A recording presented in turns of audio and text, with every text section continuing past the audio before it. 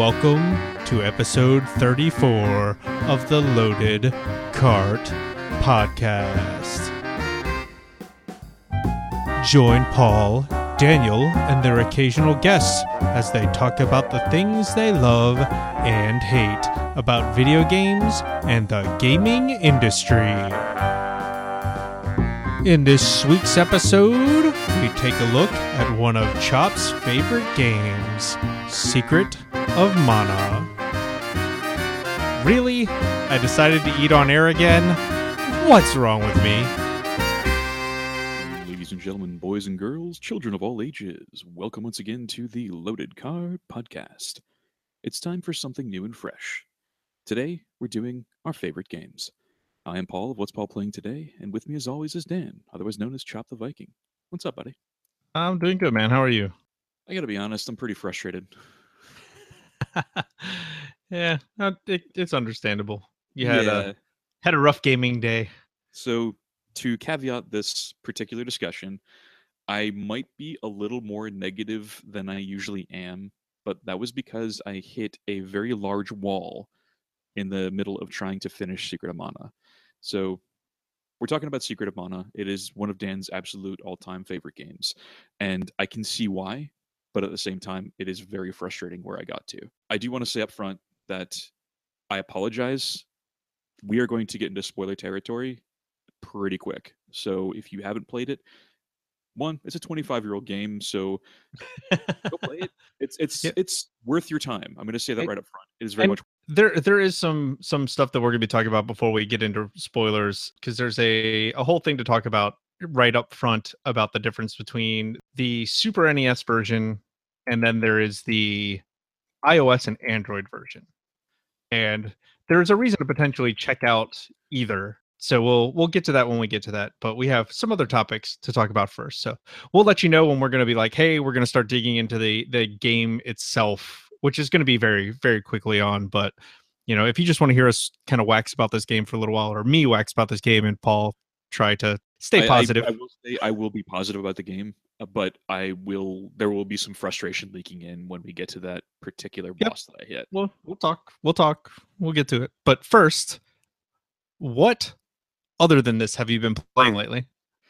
Honestly, since we were in a kind of a time crunch, the only thing I've had a chance to play, and this was last week, but it was Overwatch because I'm kind of an addict. Uh-oh.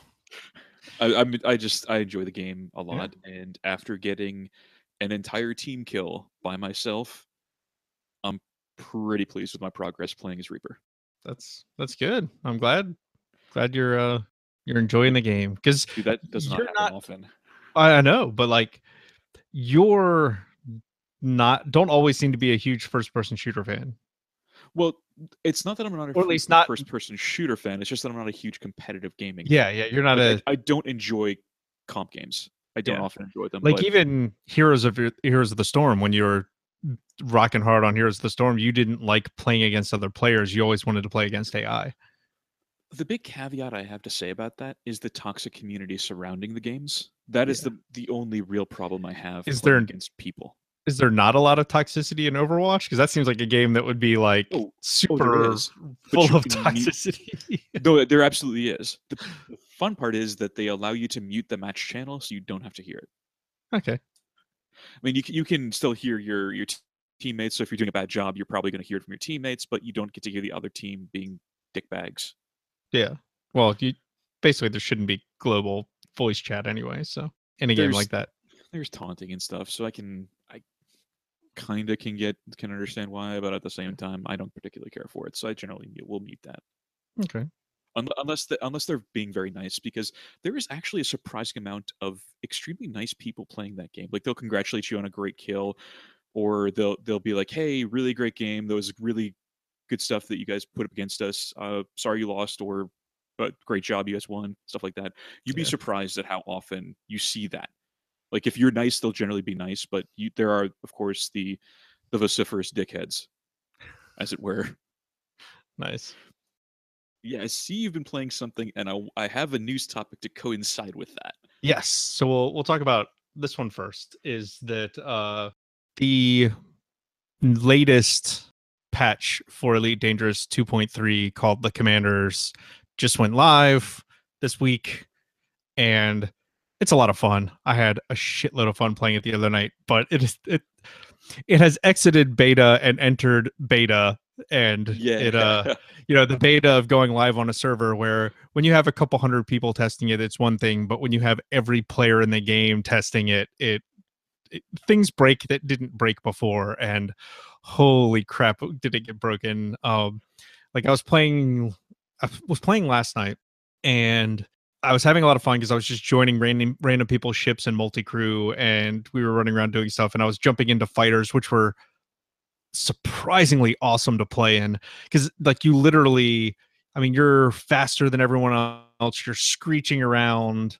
You go back to the ship and basically wait for a new fighter to be spawned in the fighter bay, because the ship has to rebuild it. Yeah. And then you get to launch again and go scream around and shoot people, and you're so much more maneuverable than other people. It's like you feel like you're in a TIE fighter, because the ship that the guy I was with, he was in an Anaconda, which is one of the biggest ships in the game, the biggest player ships in the game, I should say. Huge ships. And so I'm this little TIE fighter, like zipping around, and he's like the Star Destroyer, like blasting people, and he was never under any chance of dying, but like, I died like 4 or 5 times, but well, yeah, it was just fun to zip around in this thing and just basically shoot people's shields out, and then let him just blast the shit out of people once the shields were down, and it was pretty fun. So with Elite Dangerous, there is, whenever a ship, your ship is destroyed, you generally have to pay a rather hefty cost in order to get it replaced. Did you have to do that with any of the fighters that you're flying in his ship? No. So the way fighters work within a ship is you have a fighter bay, and it has the equivalent of ammunition, like it has spare parts. And when a fighter gets blown up, it builds another fighter to go into that bay from those parts. And I think his bays had 9. Oh my, that's a lot. And I went through about 4 of them. Okay. And basically, to make any more, he would have to go back to dock and buy more stuff to, buy more ammo, basically, for the fighter bay. Nice. Yeah, so it's a neat little system. And then the thing is like, so the way it works is the person who owns the ship, who's head of the multi crew, it's a position called helm. Like, they are the only person that can control the main ship. Then there are 2 other roles right now, which are gunner, which the gunner controls all of the turrets on the ship if they have a turret installed. Okay. So this guy did not. He only had 2 turrets, and he was like, "Yeah, that was probably a terrible idea on my part for outfitting. I should have added some more turrets to make gunner more fun." But he had 2 fighter bays, so both me and the other guy doing multi crew with him were just jumping into fighters in both of the fighter bays and just going crazy. Nice. It was a fun little thing. It was very different and a lot of fun, because it immediately pops up voice chat, and we're talking, and we're doing all kinds of crazy stuff. But yeah, it was a good little bit of fun, and I will let you transition to this news story you're dying to tell now, and then I'll talk about the other game I've been playing lately. So the funny part about this entire story of how much fun and how much Dan has been gushing about this game is that apparently, as of this morning, if you've been spending any time playing it, it kind of got rolled back. So a lot of players noticed that were taking a part in a bunch of the faction wars, and some of them were reporting swings of over 100% in just 8 hours. So, which didn't seem kind of normal. And after the reports, Frontier released a statement admitting that anomalies were caused by a bug introduced in 2.3. So it had a lengthy beta. Some players were understandably not happy about it, especially since they know now that all of their progress is done, what with the reset happening and everything. So yeah, there's a lot of reports coming around basically that said Frontier is like, hold the phone, we got to stop, we got to roll back, we got to make sure we can fix these before we continue. Yeah. So we'll see. I expect a patch pretty quick. That's what they're doing. They launch it, and then they're going to patch over the next couple of weeks. That's why I didn't jump on that first night, because I figured it was going to be super buggy. Sure.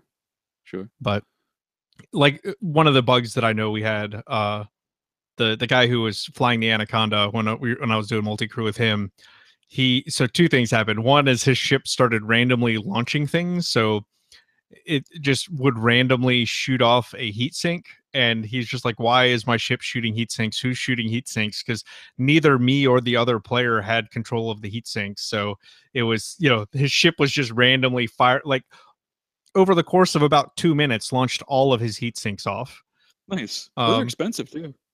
Yeah, it was pretty funny. And I think it did the same thing with his maybe his chaff later, and like so it was just he was just like, what the hell? It was pretty funny. And then the other one that he had was we killed a couple of people and he was getting multiple of the same bounty over and over again.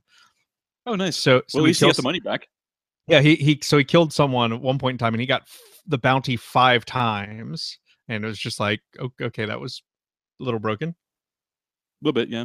It just seems like that there's a lot of little bits that you ran into, but a lot of huge bugs that people were running into, which I find weird because usually Frontier doesn't have that problem. I mean, sure, there are little bugs here and there, but there's nothing that they can't patch out pretty quickly. I don't think I've ever heard of them having to roll back prior to this. Yeah. And that's funny. I fired up the game to see if there's anything in the news for it, but I don't see anything about a rollback in the in-client news. But I don't know. They may have just reset all of the like power play and stuff like that, so that it was only like basically just reset that stuff and like turned it off. I don't know. I have no idea. It's possible. So there's a quote in here saying the dev teams have been hard at work and believe they have a fix identified.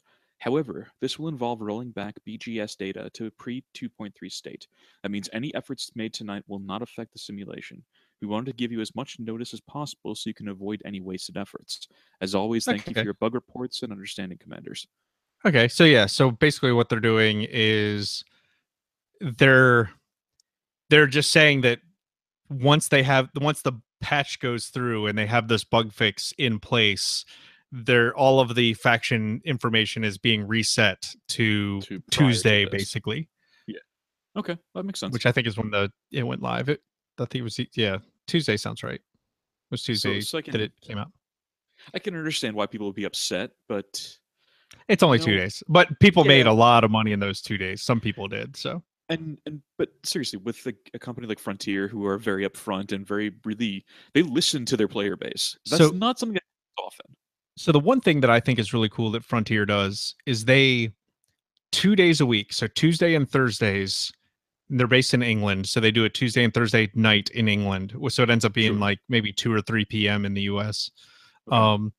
They do a community live stream or on YouTube. So they stream on YouTube, and Tuesday is usually just like a random Q&A where they will field questions and invite players to come join them in the game and do little competitions in the game and give away tons of free stuff and literally answer questions. So they have their community manager and usually another member of the staff there, and like people just ask questions and they answer them, and they take some from beforehand, they take some live, they do all kinds of stuff. They cherry pick the questions they want to answer, including the ones where they say they have no comment, because so notoriously in Frontier's weird like this. Every time they've said something, and it's like, we have no comment at this time, and no plan. I can't remember the exact quote, but it's like no plans, no timetable, I think is the way they phrase it. No plan, no timetable. That means basically like they are planning on doing that feature at some point, but they're not going to give a date on when it'll be in the game or what patch they plan on doing it. The last time they did it, it was out in less than 6 months. Nice. So they're like, they chose.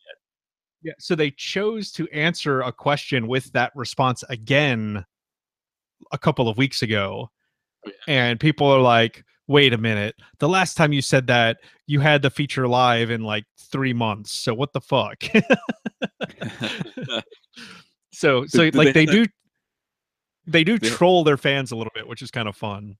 Do they have that kind of sly smirk like, no, we have no comment at this time? Basically, he always does, though. Like, he's a pretty funny guy. And one of the things that happens almost every stream is that someone comes and kills him because they're playing in open. So while he's streaming, someone will show up and kill the community manager just because they think it's funny. Well, yeah. I mean, I kind of think it's funny too. But it happens almost every game, which is hilarious. Not a surprise. Not a Like surprise. every time they stream. So it's just kind of cool. They are very community driven and are very tight with their community, which is always really, Yeah. really good to see. Like Um, I remember posting in the forums, and maybe this was months ago when I was still playing pretty heavily with you, and I posted in the forums about something that I thought would be a pretty cool feature, and maybe like an hour later, one of their mods was like, "Hey, that's not a bad idea. Let me talk to some people. We'll see what we can do about it." I honestly don't remember what the feature was. I just remember that that kind of community basis was really cool. yeah. So one of the things to point out right now is currently, and I don't know how long the sale is running on. Let me check. There's a Frontier sale this weekend on Steam, or this Mhm. week. It's a weekend deal. So they end at Monday at 10 a.m. Pacific. If you're Yeah. listening to this podcast at 6 a.m., Yeah. you got Well, I've also posted got it on Twitter and a couple other places, but Elite Dangerous is 33% off. So it's $20 for the main game, $20 for Horizons. So if you're listening to this right now, after our podcast goes live at 6 a.m., you've got about 7 hours to pick it up. Yeah, just about. Go ahead and pick it up. It's a good price. $20. Total of $40 for the whole package. Go do it. Come on, go. But Come on. that's a Go do shame it it. ends Monday. But yeah, but all their games are on sale right now. Planet Coaster, their other big game, is on sale. So Let's be honest here. Even though the the current price is only $20.09, the game itself is $29.99 if you just want to buy the base game. If you want to buy the Commander Deluxe mhm. Edition, it's $60. For the price of a AAA game, you can get an amazing title that in itself I think is very close to a AAA game on its own. Mhm. I And mean, they're I think always you'll adding agree new with that. stuff to it. And they still haven't Absolutely. announced stuff from 2.4 yet, which is the next big patch. And like that's theoretically in the next 6 months we'll be seeing that. Mhm. Who knows? It'll All be right. really interesting to see, I think. You got one more game on here that you've been talking about and really gushing about since you started Yeah. playing it. So So I'm kind of curious. so when Elite Dangerous bugged out yesterday, I started streaming a little weird game that's cropped up in the past couple weeks called Player Unknown's Battlegrounds. And I've watched it a couple of times on Twitch because surprisingly there are a shit ton of people watching this game and a Yeah, shit it ton grew of once people too. streaming this game. Like, and it's just like, where the hell did this game come from? So I watched a few games and I'm like, oh, this is a kind of neat concept. I'm curious. I went to look at it on Steam, and it's in early access, and it's a $30 early access title. Which, as we all know, is not my favorite type of game. Yeah, so that made me pause. Like, okay, let me see. So there's not technically a lot to the game, which is why $30 made me pause at first.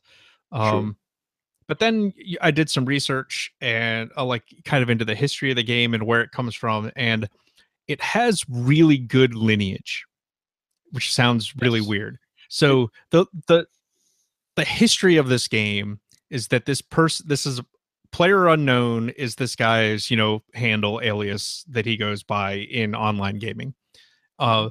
So he created a really really popular mod for Arma 2 called Battle Royale, Yep. and it was so popular that he got hired to create the official game mode for a zombie game called H1Z1 called King of the Kill, which is again a super popular mod, and it's in the top 10 of games played on Twitch generally, which is craziness. And then he decided he wanted more creative freedom, so he paired up with a studio to make Battlegrounds, which is like what he would have done with King of the Kill if he had had full creative freedom. So when you say player unknown, is this all three of these were made by one person? He's the guy Or that is it got a designed team? it. I'm sure he had a team helping him or whatever, Okay. but yeah. So, like for example, at time of recording right now, Mhm. there are 68,285 people watching people play Battlegrounds on Twitch. Huh. There are 49,000 people watching people play Overwatch. Nice. The only two games with a higher viewership right now than this game on Twitch are Hearthstone with 75,000 and League of Legends with 77,000. And League of Legends is almost always on top. It's either League of Legends or Hearthstone. Part of it is because Doublelift is currently streaming on League of Legends, and he has 21,000 people watching him because he's a professional League of Legends player. But the funny part is he was playing Battlegrounds the other day, and they jumped on top of everything else because he had 25,000 people watching him play Battlegrounds. But yeah, there's always tons of people watching these games on Twitch, and it just suddenly popped up like 2 weeks ago. Like, why are so many people watching this game? So I played it, and it was curious. So I picked it up, and basically the reason why this is so weird is it's a deathmatch game, full on free for all deathmatch. There were technically 3 modes for it. One of it's solo, which is every man for themselves. So it's up to 100 people. Usually it's 95 and above in each game, but it's up to 100 people, and it's literally every man for himself. Then there's duo, where you're in pairs of 2, like you and a buddy team up, and in duo it's 50 teams of 2. All right. And then there's squads, which is, I believe, 4 teams of 4 people, and there are 25 teams of 4 competing. Okay. And the goal is to be the last one standing. And the way it works is everyone's on a plane that flies over the map. The map is the same every time geographically. The buildings don't move. It's always the same 100% of the time. What spawns in the different spawn locations in the buildings changes every map. So it's never the same twice. But there are some locations where better weapons are more likely to spawn. But then basically, after a few minutes, like you land, and after a couple of minutes, a big white ring draws itself on the map. And you get a big warning that you have 5 minutes before the play area is going to be reduced, and you have to get inside of that ring within that time limit. If you don't, a giant blue ring from outside of the map contracts down until it matches up with the white ring. Okay. And if you're outside of that and the blue line passes over you, you start taking damage over time. Like, you start suffocating, basically, or you're poisoned, or what. I don't know what the actual, in-game storyline is for it, but you start dying. And you if you get back across the line, you stop dying and you're fine. But then as the game progresses on and the player count drops, the ring keeps getting smaller and smaller and smaller and smaller until it's, everyone is forced into this tiny area, or they die, or you kill everyone. And yeah, so you're just trying to win. And it's definitely, like, you compared it to Hunger Games. Hunger Games, the movie Battle Royale, the book Battle Royale, like, it's that thing. It is that kind of a genre, and it is very intense because you can go really, really long periods of time without seeing anyone or hearing anyone, and you like start hearing gunshots, or you hear a car engine and you like freak the fuck out. And I don't know, like, Dave of Tadpog fame and Drew were watching me last night, and both seemed very, very interested in the game, and Drew was actually playing it, which was kind of funny. Nice. But yeah, they were both very, very curious and wanted to watch, and I actually did really well while they were watching. I think I came in 4th, maybe. And I killed a whole bunch of people that last game. It was actually, I had a really, really good game that last game, and could not see the person who killed me. Like, he started shooting at me, and I dropped prone and started looking around for him, and just could not find him, and he ended up killing me. But I was happy. We got a good finish to the game. So nice. Yep. All right. We got some news for you folks. So Gearbox is actually in a bit of a heated battle with G2A. And you brought this up to me, so I'm kind of curious as to what's going on there. Okay. This has been a giant messy situation over like the past week or so. It's really really weird. So I think we can call it clusterfuck without a problem. yeah, so basically Gearbox was working on a updated version of Bulletstorm.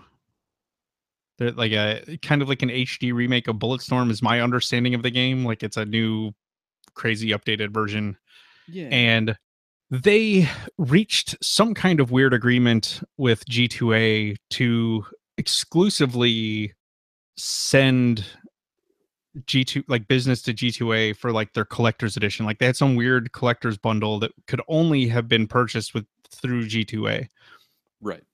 And when they announced this, Gearbox got a massive, massive amount of public backlash, like very, very negative public backlash from the gaming community that hates G2A.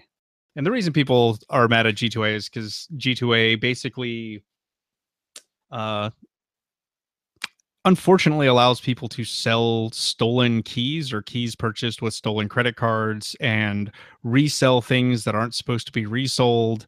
And they make money off of it, and the developers don't get any money from it. In fact, a lot of the times when they have stolen keys get resold, the if the fake credit card that was used to purchase it will get charged back, which means that it will actually cost the developer money for that keys purchase. And that means that like basically the developer is paying for this pirated copy of their game. The point is that there's a lot of shady business Yeah. practices and a lot of unethical things going on, if not outright illegal. Yeah. And one of the biggest opponents to this was a British game review guy called Total Biscuit.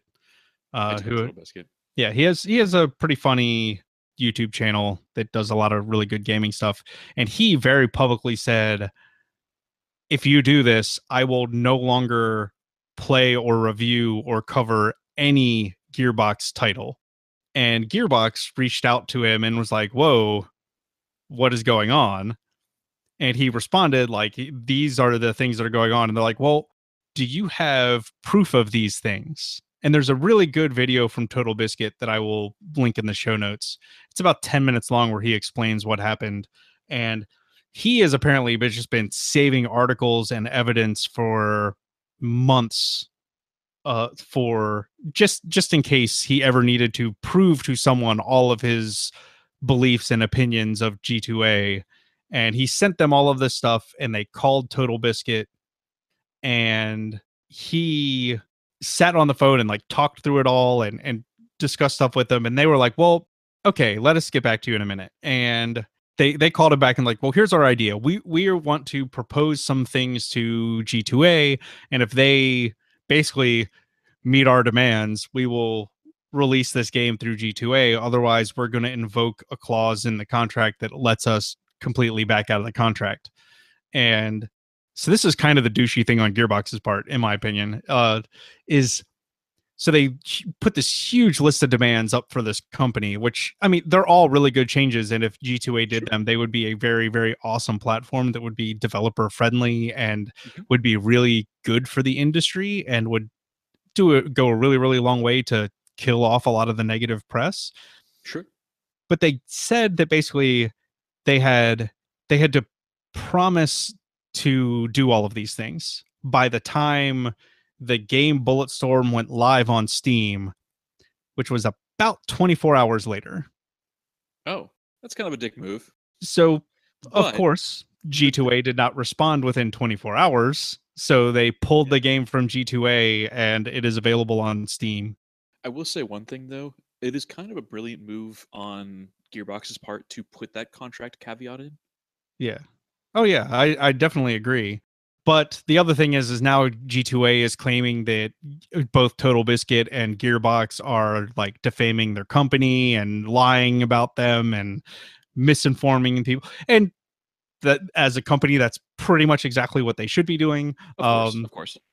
And yeah, so there's no telling if there'll be a lawsuit filed over the contract. And I don't know.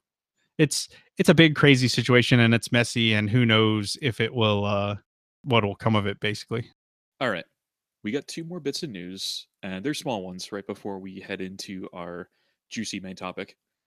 First, I kind of feel bad about this one because for Overwatch, if you're familiar with the character of Pharah, you'll know, or if you're familiar with Overwatch at all, you'll know that there's localization that goes on with the game. So the voice actress, the German voice actress who does the character of Pharah, apparently was replaced and didn't know about it until the fans actually notified her. So Yeah, for version 1.1, she had no idea that she was replaced. It sucks. And I feel yeah, really bad for her on that one. it always just kind of, it sucks when stuff like that goes public. How did they find out? Like, was it Apparently, someone else yeah. bragging that they were doing it, or Well, so from what I can tell here, let's see. The actress who supplies the German voice work for Overwatch's Pharah has had her work replaced in the game's latest patch, seemingly without her knowledge. The change was confirmed by Blizzard on the German Overwatch forums. According to Google Translate, we cannot continue working with certain voice actors due to availability issues or similar unforeseen difficulties. We have such a case with the German version of Pharah. Prompted by the announcement, many fans of the original actress, I'm sorry, I'm not going to try to pronounce her name, we'll put it in the show notes, posted a message of support on her website's guestbook. So apparently, people who found out this on the forums headed over to her guestbook and said, "Hey, I'm so sorry that you got replaced." In her reply, she says that those messages were the first she'd heard that her work had been replaced. She says she was willing and available to record new lines and that she feels a certain disrespect. yeah, that's a messy situation. It's but then the other thing is like, does Blizzard have an obligation to let her know that her work was being I don't know. overdone, That's basically? that's the whole thing. I don't know, and of course I'm not privy to the contracts that these people sign, Yeah. but it's still kind of shit. I mean, I Yeah. love Blizzard. I love uh, playing their games, but that's kind of a shitty move on their part. It is, but like then at the same time, like if they have a different vision for the character and they need a different voice actor to complete that vision and Sure. they're revising it, like do they have obligation to go back to the original person and say like, oh hey, by the way, we're going to redo this, thank you No. for your work, like that's like, I don't know, like it seems like a douchebag move. Like, see, what I would think would be more of a douchebag move would be if like the person is going to sound exactly the same and they just Sure. hire a different person to do the voice because they thought the person was an asshole in the studio or something. Like, I don't, Yeah. but but I don't know. Like, it's like I get both sides of this. Like, it Absolutely. sucks on her part, definitely, but at the same time, like I don't know if I feel like Blizzard actually has any obligation to tell the person that like, hey, we have a different idea for this character, and it's not like you were signed on to play the character for 10 years or something weird like that.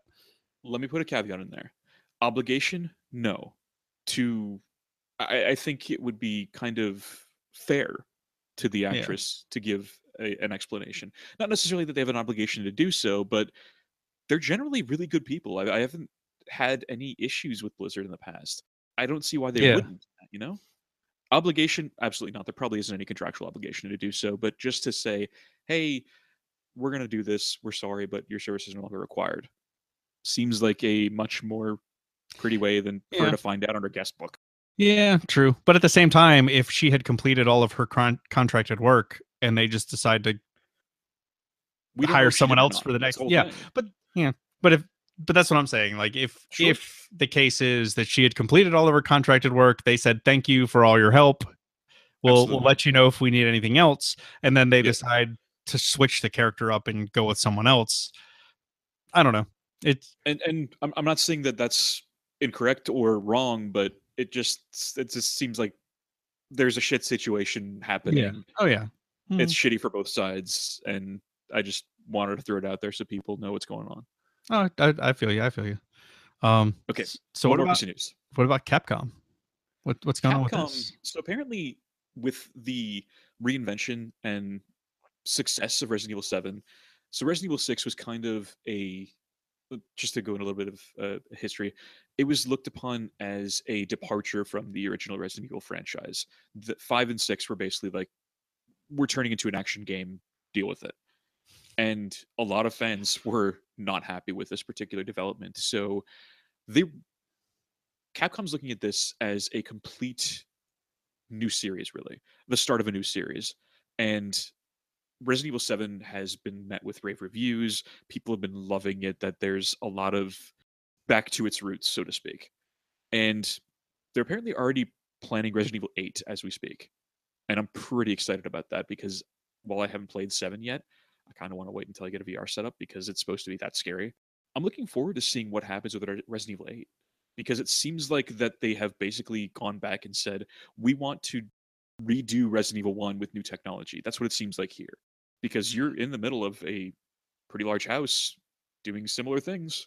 Yeah, everything that I've seen, it looks pretty much nothing like Resident That's the Evil point. 1. We want to redo it entirely. Yeah. A similar concept, different game entirely. Yeah. Anyway, I'm looking forward to seeing what they're doing with Resident Evil 8. They're looking at it as a complete renewal of the franchise, and I couldn't be more pleased. Okay. I've heard nothing but good things about Resident Evil 7. I'm Same. Still not a Resident Evil fan, so I don't know. Understandable. Some of the footage, I know your big objection of it. Some of the footage I've seen of people doing Let's Plays of it get really hilarious, where they're like running circles around a car that's being driven inside of a barn by like a crazy redneck, and like he's trying to run him over, and they're just running in circles around it, and it gets hilarious. I'll have to see if I can find one of the videos that was really funny. Please tell me that there is a tune of Yakety Sax playing in the background. No, but there should be. I think it was one of the. So there's a YouTuber I've started following recently that does bad game reviews. Okay. And like intentionally bad game reviews, and they're, I think he's Dutch, but they're the first couple I watched were like just kind of made me chuckle a couple of times, but now I watch the more recent ones, and like sometimes my sides hurt from laughing so hard at some of the games that he reviews. Like he told the story of World of Warcraft at one point in time, and it was so, I think it was like a full review of Legion, and it was so hilariously bad and like and wrong because he was like not playing the game right, and he was doing all this really dumb shit, so he like missed the actual plot of the game. Okay, so did he do a better job than the Warcraft movie did? I don't know. I've heard terrible things about that film. Yeah, well, the film was, based on an RTS that didn't really have a whole lot of plot. So, all right, and it shoehorned a whole bunch of crap in. So, okay, it's there. All right, we got to do it. It's happening. Got to start talking about the game now. Yeah, because we were already a fucking hour in at this point. Close, about 45 minutes, I think, plus a little bit of a break. We all right, gotta stop doing this shit. Like fucking 45 minutes for news. This is bullshit. Like I'm mad for the audience. Well, I don't know. Hey, audience, you tell us. Do you like us talking about that kind of stuff? Do you like us discussing those things? Do you want us to cut it out and get to the topic faster? Do you want to hear more of it? You let us know. All right, because that's how we evolve this show. Is you talking to us? Yes, we like audience participation. Say hi. All right, we're friendly. I might bite you a little. Okay, you do that. Secret Mana? You do you. All right, so I want to talk first before we get into any spoiler things or stuff. I want to tell kind of the weird history of this game, because this game has a really bizarre spot in the timeline of both Squaresoft and Nintendo. So to put it in reference, the two people that are kind of primarily responsible for this game are a designer named Hiromichi Tanaka, who was basically one of the biggest early designers in Squaresoft, and some of his credits include, I don't know, Final Fantasies 1 through 4, Xenogears, Secret of Mana and its sequel, Seiken Densetsu 3, Final Fantasy 11, Dissidia Final Fantasy, that weird fighting game that they made, and Final Fantasy 14 up until about 2010. So basically, and several other games. Like, so their big staple early works were his stuff, and then some of their more recent interesting things, like both MMOs and the fighting game that they made based in Final Fantasy, are his design work, which is in production work. So if you've enjoyed pretty much anything Square has done since the beginning, you've enjoyed Hiromichi Tanaka. Yeah, he produced Secret of Mana. So the head designer was Koichi Ishii, and he worked on Final Fantasy 1 through 3, every Seiken Densetsu game through 2007's Heroes of Mana, including Final Fantasy Adventure. He did Final Fantasy Legend. It was also a part of Final Fantasy 11 and its first expansion. And he left Squaresoft to start his own company. And his own company has been doing all of the Zelda ports to the DS and the 3DS. Okay. Oh god, Ocarina of Time port was really good. I enjoyed it. He was the lead on Majora's Mask, like the most recent one that he did, I think. I'm not gonna.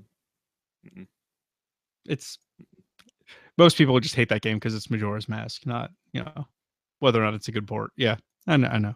So basically, these two guys working together is functionally equivalent to a dream team from early Squaresoft games. You have one of the magical.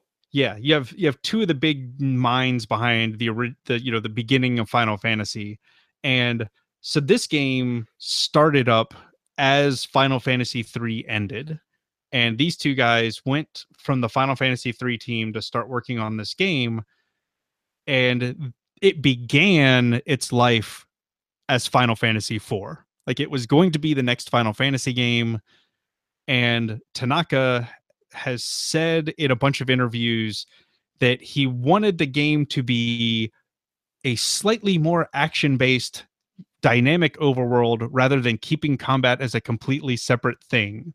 So the fights happen on the main map, not you get sucked into this other dimension and have these turn-based battles, which is interesting because that's what Final Fantasy has now become. So I think Tanaka overshot slightly, though. Yes. Well, and that's large margin. Well, and that's what he has said, like how he says in these interviews is basically like there was a point at which the game stopped being Final Fantasy IV. Like they knew this is not a Final Fantasy game anymore. This is something else. Mm-hmm. And amusingly, during development of the game, the project's name was Chrono Trigger. Yep.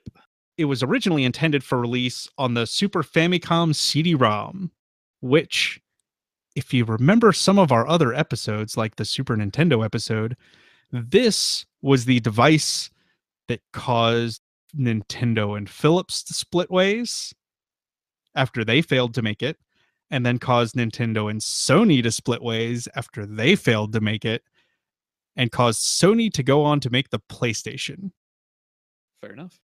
So the Famicom CD-ROM did not exist, so they had to change the game and release it on the Super NES, because that was the plan at that point in time. Some estimates from the team at this point were that around 40% of the game's original content got cut, which is crazy. Like, that's a crazy amount of game material and stuff to cut, because they went from having these 700 megabytes of a CD to only having however tiny amount a Super NES cartridge has. Can I segue for a second here? Sure. It still feels like it's padded, even knowing that it's 40% has been cut. It still feels like there's a lot of padding in it. Well, so this is part of the reason why, I think. So when it was cut down, they had to cut a bunch of the story and a lot of the character development, because Tanaka says that it just wouldn't fit on the cartridge. Like they had to compress everything down, and then you had translation issues because the translation of the game got rushed, and the game was localized in North America 30 days after it was released in Japan. That's actually pretty impressive. The translation was done by a man named Ted Woosley, who is basically any Squaresoft game released for the Super NES. He translated. So he did Breath of Fire, Final Fantasy 3, which is really Final Fantasy 6, Chrono Trigger, Secret of Evermore, Super Mario RPG. You've played this man's translations. Yes. Some of them are good, some of them not so much. Yeah. So he has always been frustrated with this game because he had to cut such huge amounts of the script out because of the design decisions of releasing the game in North America. So they had space limitations on the cartridge. They only had a certain number of text boxes he could fill because then they would have to change the game and spawn more text boxes. Mm-hmm. And the game chose to use a fixed width font. So you couldn't vary the amount of text you could cram into a text box. Good Lord. So he had to like gouge conversations down to their bare essentials. That's his wording, down to their absolute bare essentials. This is, I think, what leads to the game feeling like it's padded, is that just there is so little dialogue in the game and so much of the story has to be just relied on context and actual gameplay that it feels like it's story light at times. Because, and another part is you some of the bosses you fight 3 or 4 different times. Well, yeah, there's not just that a lot of the dialogue is cut, but there's also a, a portion of the place where you're told, "Hey, this guy's not here. Go do something else. Hey, this guy's not here. He's somewhere else." 4 fucking times. Fuck that guy and everything he stands for. Nice. I'm assuming we'll get to this rant here in a little bit. Absolutely. That is the rant. That's the main bit of the rant, but we'll get to the character later on. I didn't want to spoil it for anybody. Sounds good. All right. So, yeah. The interesting part is two interesting things at this point in time is the systems and stuff that got cut from this game when it got released got rolled over into a new project at Squaresoft that eventually became the game Chrono Trigger. So who knows what kind of weird Chrono Trigger mechanics would have ended up in this game if it had actually been allowed to be its full size. I would love to play their genuine vision for this game. Yeah, I would like to play a remake with everything that they cut. Yeah, it would have been interesting to see. Absolutely. Yeah.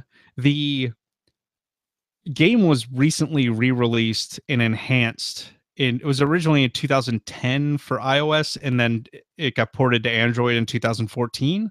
And the two big things that make that version potentially worth checking out over the Super NES version are that they fixed a number of bugs in the game, because they could, and they retranslated the English dialogue from the original Japanese. So I don't know if they added more of the text boxes and stuff, but they redid the translation to try and make things more coherent and flesh the story out a bit more. So now we can talk about the Super NES versus mobile versions of the game, because you played the Super NES version, and because I've played the Super NES version a bajillion times, I decided to buy and play the iOS version because I wanted to see if it was what was different, if it was worth checking out on the platform.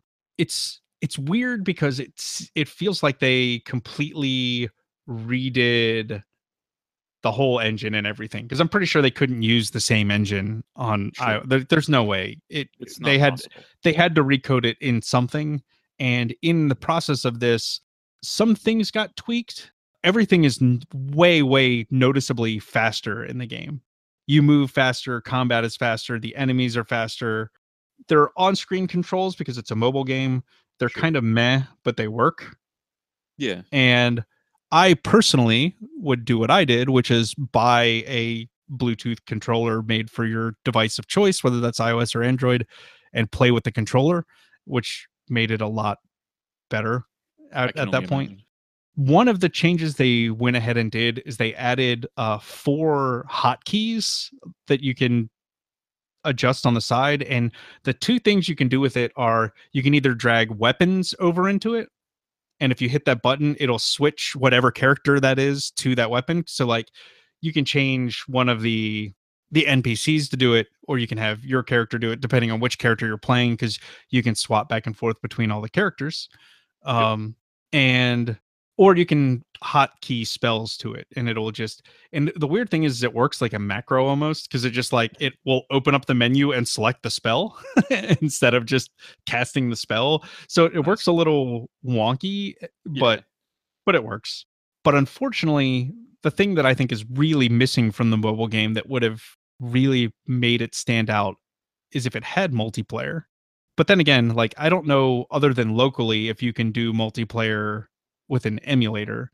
And that's something I've been wanting to look into for a while to see if there are emulators that have the ability to play online multiplayer, but I There are. don't know. Yeah, I've never done it, so it's I something I know would that have their to look into. functionality is there. I know Yeah. that actually one of the main emulators has it. I don't Mm. know. I haven't used it. I wanted to, but I've never had a chance to find anyone, one, who had the emulator that I was playing with, Yeah. two, had the time to try and help me out and fix it. Yeah. So maybe we'll try to find an SNES emulator sometime, because that could be a lot of fun. Because I would definitely play through this game again, and then I would also definitely play through Seiken Densetsu 3 if I could play with other people, because the reason it's so bad to not have multiplayer is that you get stuck with what I call the derp squad, which is Hmm. the two NPCs that run around with you at all times, because Yeah. the AI, it's a 20-year-old AI, and they get their ass handed to them so much. It's so hilarious. The worst part about it is that when you try to run through a dungeon, you can't really run through the dungeon without the derp squad stopping and starting to attack the enemies that you're trying to go past, which is really frustrating and irritating. You can if you set their action grid right, which we will talk about in a little bit. See, the thing is, I always had the action grid. I just set it for a specific thing. Hey, go. I didn't want to fuck with it Yeah. constantly. Mhm. That is the problem. Like you Yeah. you would have to, if you want to run through something, you have to go into the action grid, say keep far away and don't engage. Yep. Otherwise, engage, and it's just too much of a hassle. I just said fuck it, I'm done. I'm Yep. gonna keep running, and if I need to, I'll switch to the other characters. Yep. It's that simple. Yep. Okay. I don't know. So here's, I guess, kind of where we can toss in a little spoiler warning. We're not going to do the big crazy spoiler warning. We're also not going to go super deep into the story. We're not going to pick everything apart. We're gonna talk about the game for a little bit. We're going to talk the mechanics So and stuff, and we're going to talk fights and some other little things. But there yeah, will be occasional spoilers, so you've been you've warned. been warned. Go But play it. It's an awesome game. I will say this. Yes, absolutely. I'm saying this even with my frustration for where the game just kind of spikes in difficulty, taking into account, I would definitely recommend playing this game. It is a very enjoyable game, even with its all of its faults. It's still fun. Give it a shot. Yeah. It even if you pick it up on iOS or Android, or if you have access to a cartridge, wow, good for you. Play it. Yeah. Seriously, that is awesome. Anyway, Yep. that said, there will be spoilers. Just you've been warned. Yeah. I don't think any spoilers are going to happen for a little while, because we're going to talk basically combat mechanics for a little bit, because combat mechanics is 90% of the game, I think, at Much, yeah. least. I mean, Um, it's an action RPG. It's going to be yeah. a lot of combat. Yeah. So basically, if you don't know, this this game has three characters, and what made it interesting is that it was a three-player game. Like, you could, if you had all three people in your party, you could have three controllers and three people play them, and that's where this game really shines, because players are always going to be better than the AI, just period. Oh yeah, um it and has it's actually funny because the brain. AI actually seems even more derpy in the iOS version to me, which it's hard to believe, but yeah, they were absolutely getting trashed, and I could not keep them alive. Um, so you have the main hero, who is named Randy. His name is Randy. I Um, guess. yeah, Is it Randy Taylor? Is Jonathan no, Taylor Thomas in this game? no, he is not. It's just Randy. Now I'm sad. Be sad. Be sad. Womp womp. Anyway, so the funny part is that part of the whole translation thing, the character names for the other two characters were not in the American manual. So you basically, they don't have names. There's just the girl and the sprite in the American version.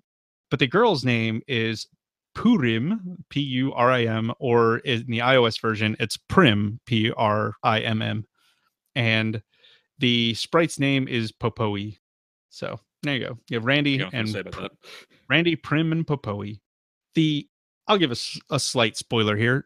So one of the neat things with Prim is that she's a very strong-willed female character, and it's really awesome to see. And one of the really cool moments in this game is when you get her to join your party, she's like, "All right, cool. We're gonna go do this. You're gonna go help me do this." And your orders, like your task that you are given in the game, is go do something else. Mm-hmm. And she's in your party, and you can go try and do what she wants you to do, but you're not going to succeed. It's really incredibly difficult to succeed. You can, but you're not going to succeed. I don't think you can, because I don't think you have the axe at that point in time in the game. So there's a wall blocking your progress, and you need the axe to get through it. So you have to go do something else. And as soon as you step into this cave to go do this other thing, she goes, "Hey, what the fuck? You're supposed to be helping me do this other thing. Why are we here? Come on, let's go do the other thing." And it backs you back out, basically. And then you have to go back in to go like, "No, we're going in here." And she's like, "All right, look, if you're going to go do this, I'm going to go do what I said I was going to do. See you later." And she just takes off. And normally in RPGs, when something like that happens, like, they don't leave. They just, they derp around with you until you get around to doing whatever they're doing. Like, Fallout 4. Anyone? Where you can just ignore your quest forever and ever and ever, and Speaking of Prim, I guess. Yeah, kind of. But it was just a really neat moment to me that, like, they made her strong-willed, and she does not give a shit. She's gonna go do it herself if you're not gonna help. And So I got a question for you. Did you encounter that with the SNES version, or is that just for the iOS version? What do you Because mean? I never encountered that particular situation where she was just left my party. That never happened.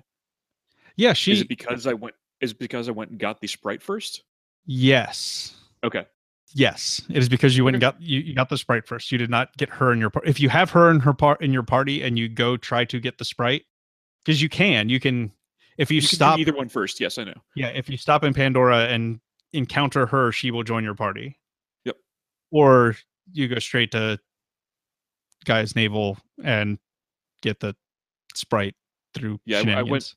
I went and got the sprite first, then I went and recruited her. Apparently, it was the easier path, so I just went and did that and said, "Fuck it." Well, you have to. Well, did you canon travel or did you walk?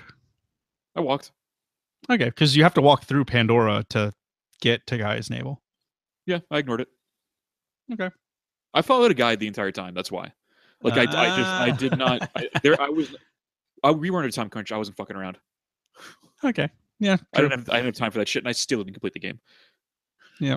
Well, for reference, I amusingly found a walkthrough, and I'll use that in quotes. It's a let's play without commentary, but it's a walkthrough of the game for Super NES on YouTube. Dude beats it in under 10 hours. Fuck that guy. It's because he's constantly spamming magic whenever he can to level up his spells. And I think he only levels up the ones that he needs for the boss fights that he needs them in. So he's basically speed running it, which is kind of funny. I wonder what the speed run record is. So I don't know. I'm curious. Anyway, so the AI is just bullshit. It's essentially with the action grid it's kind of it allows you to choose what your AI will do.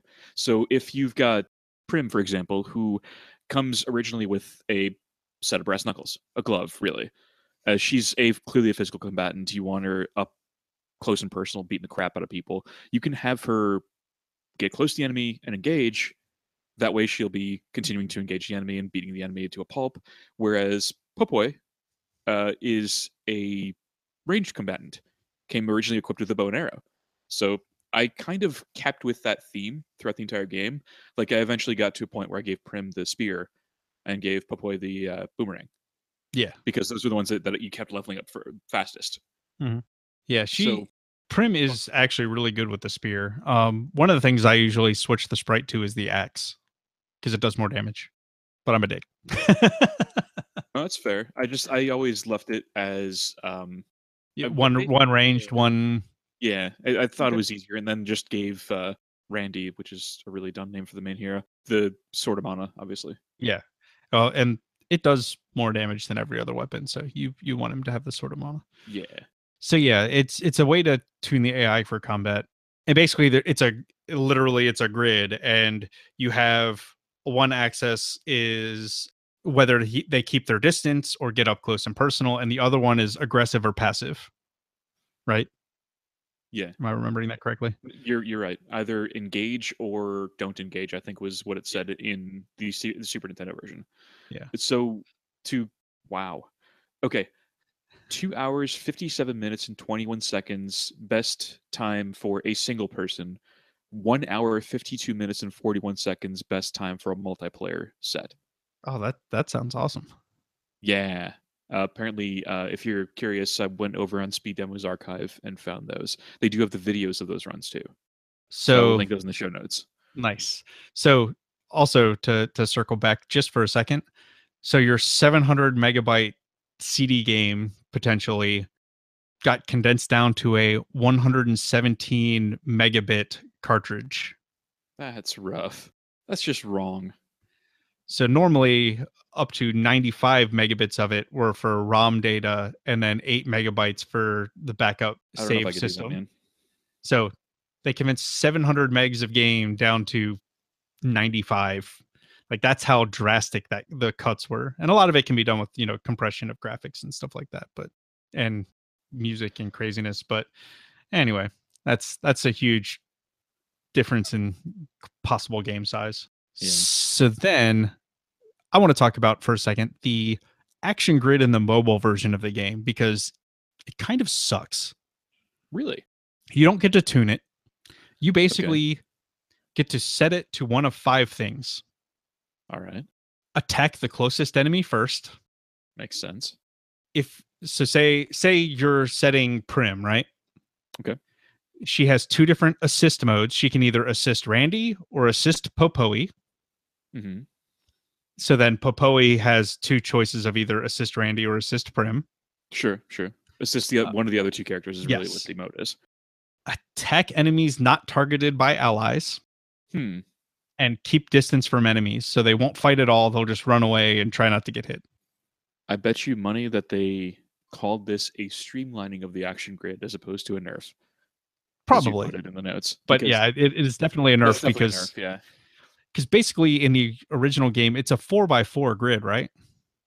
It's actually or is it 5x5? No, you're right. It is 4x4. Yeah. So there's 12 different AI modes in the SNES game, as Paul is looking it up. I think it is absolutely 4x4. So the let me see if I can find an English version of this. There's attack, approach, guard, and keep away as the 4 axes. It's a 4x4 grid, and you can even tell them how much level gauge that you want to have them level up to for their attacks. Yeah. So that's the other thing to mention about the action grids, is that one of the settings on the side is how much they will charge up their basically combo special attack meter.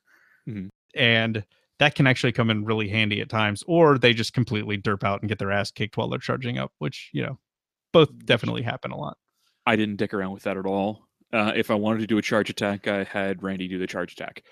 I did the charge attack myself. I didn't want to dick around with them doing the charge attack. I'll make them cast magic. That's all they're there for anyway. They're basically my healing potion and damage attack. Yep. That's it. They are spell people, basically. That's all they do. They keep you alive, or they take damage so that you stay alive. I call Prim the walking healing potion, and Popoi my gun. Nice. So this is an RPG, and there's leveling in the game. There is. And there's basically 3 kinds of leveling, which is kind of weird. It was a really interesting system. I liked it. And one of them is gated in a weird way. So you have your normal player leveling, like in any RPG. Like the more stuff you kill, the more experience you get, the more you level, and that adjusts your kind of your base attack, your base, health, normal RPG stats. It's there. Then you have weapon skill and weapon level, and this is the one that's weirdly capped in that you need seeds and orbs for the different weapons, and you get an orb and you it gets forged by, the trusty dwarven blacksmith Watts, because it's a Final Fantasy game. When it levels up your weapon, you can level up your proficiency in that weapon, and you can unlock another combo / power move. Right. And it's all done by using the weapons. And then the same thing is spell level and spell skills, which are done by using the same spell over and over and over again. And each spell has its own level and experience bar, basically. So the cool part is you get levels and you get more powerful by doing it. The bad part is when you have to grind. Defensive magic is really, really easy to grind because you just cast it. You just heal yourself over and over and over and over and over again, and then talk to the innkeeper and rest, and then heal yourself over and over and over again, talk to an innkeeper and rest, heal yourself. That's so you can literally just continue healing yourself even though it's not actually doing anything. Yeah, I'm pretty sure. Okay, that's interesting because I don't think I've ever run into that bug. Huh.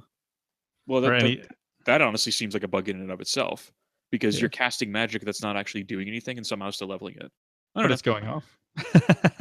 Yeah, but that's the important bit. So this is really probably where my biggest annoyance and failing was for the game because I did not level much of my magic at all. Yeah. I didn't want to do the grind because I don't like grinding in games. Yeah. It's that simple. I don't know. But that's probably just me. I mean, so combat in and of itself is a really, really interesting thing. I mean, you've got a Diablo-like combat in that you're speeding around the area, hacking and slashing your way through enemies. There's also the ability to charge attack, which is your attack meter. Yeah.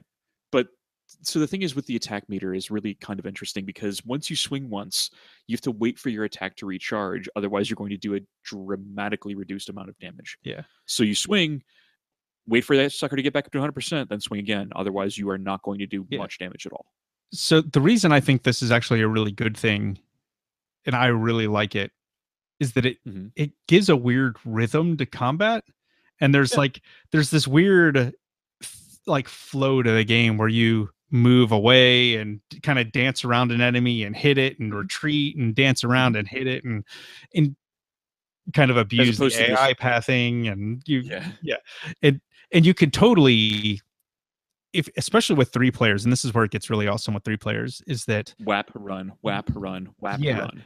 There's this ability to stun lock people, in that when you hit someone, when anyone gets hit, whether it's a player or an NPC, it gets stunned for a second, and it doesn't take damage there's a little window where it can't take any more damage, but you can hit it again for damage before that stun ends.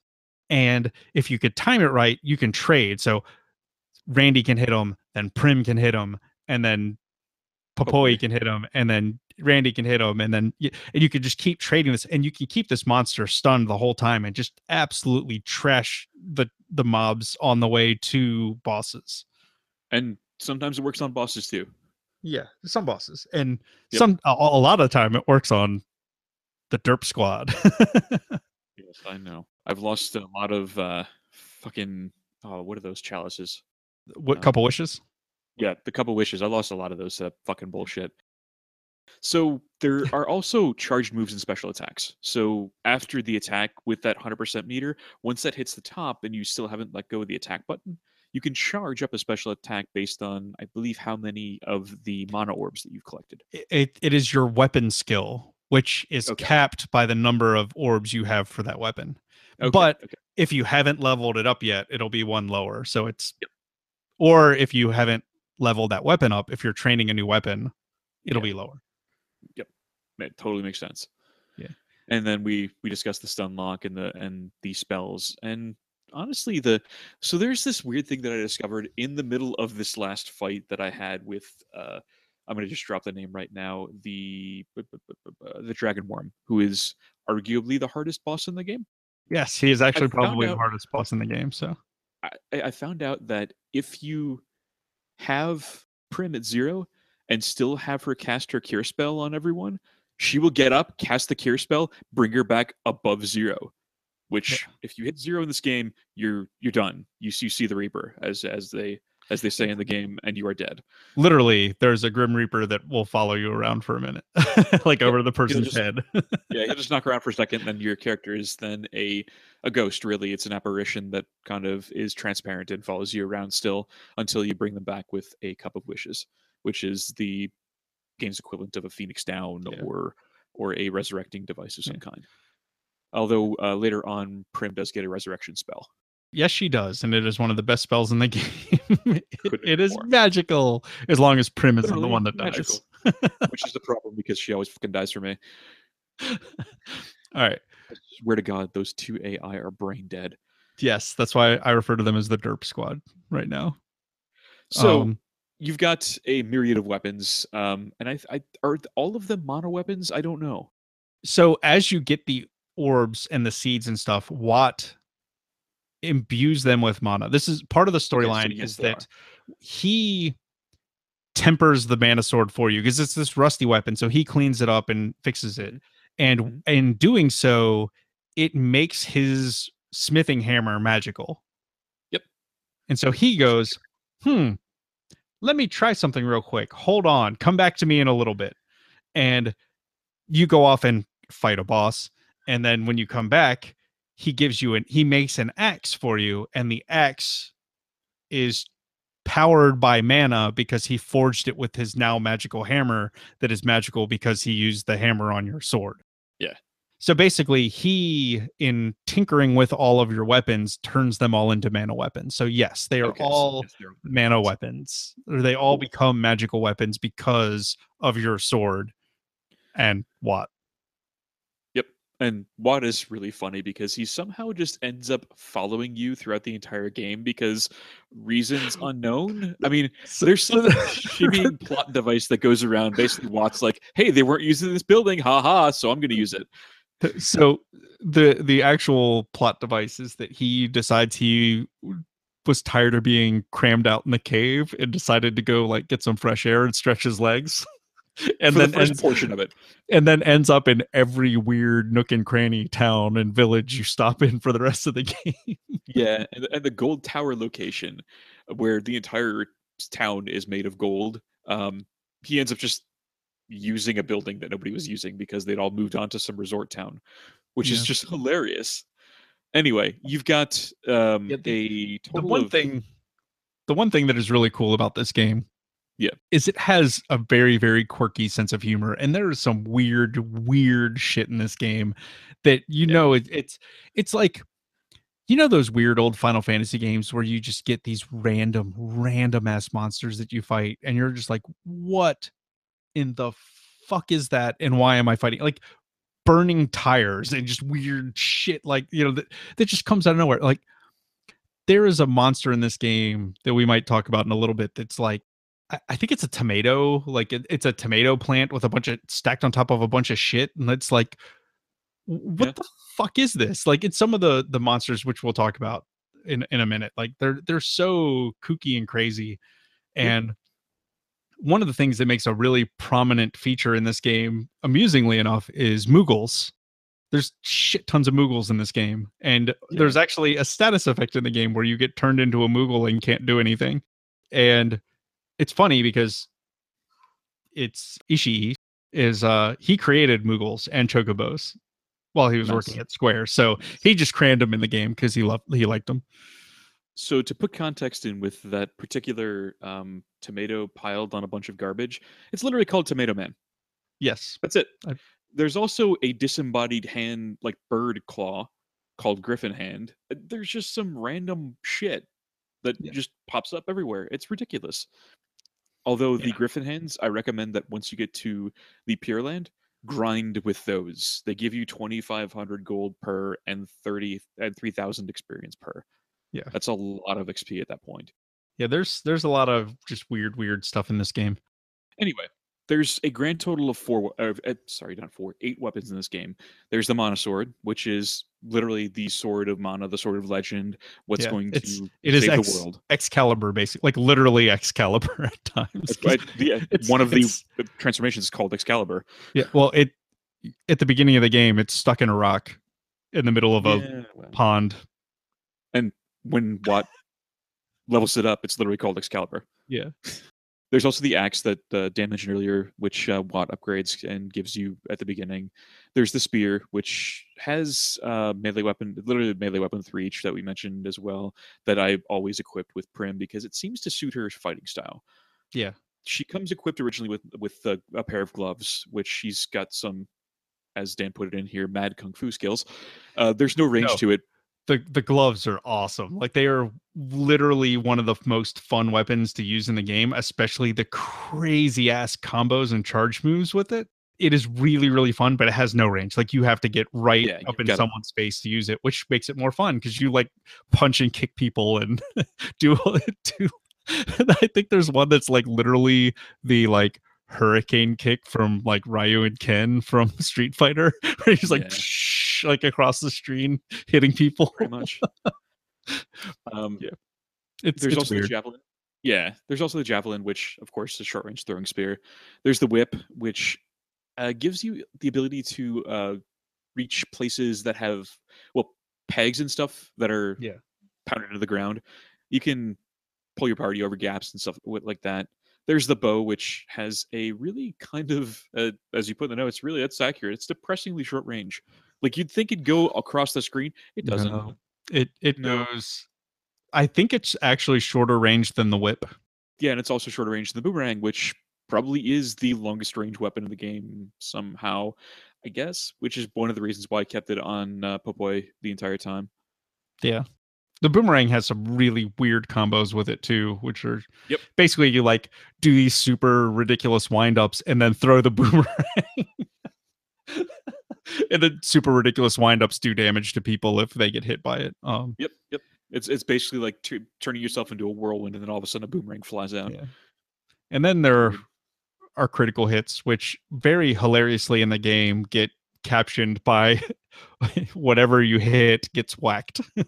Yeah, and honestly, by the time I was level like 46 or 47 when I was going into the Pure Land, I was doing critical hits with almost every hit. Yeah. It was kind of crazy.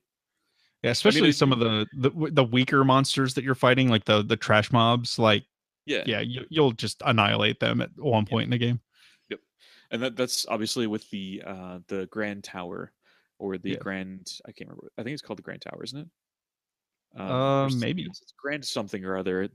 But at that point, I was just steamrolling, face rolling through the game, which is why once I hit the Pure Land, which was the next area, it felt like the game just spiked in Yeah, difficulty.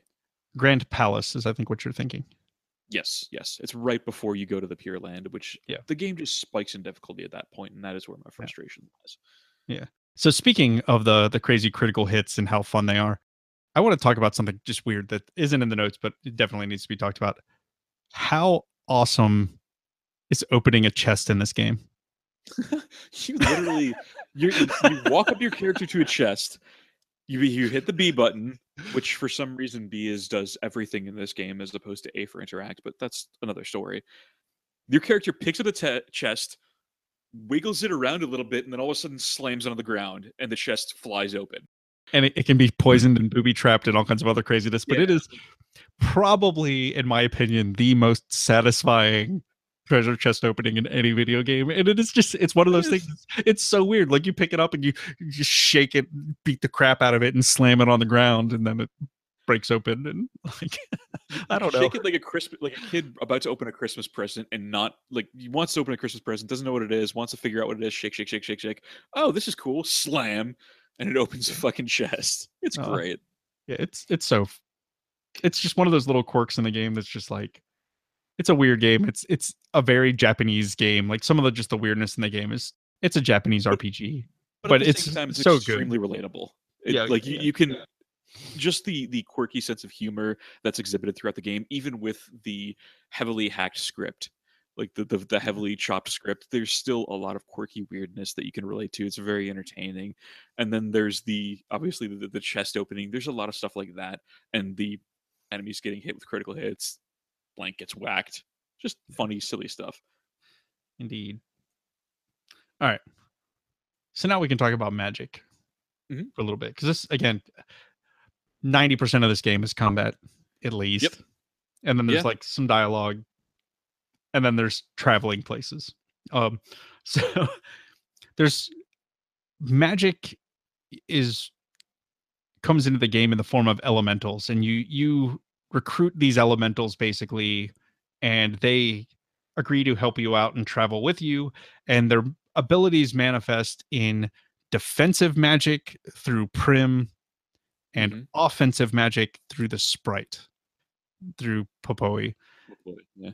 But this isn't 100% consistent because there are attack spells eventually that Prim gets, but Yeah. mostly her Through abilities buff people, like buff your party and heal your party, and very importantly, give the effect of that element to Randy's weapon, or sometimes or anyone's everyone's weapon. weapons. Yeah.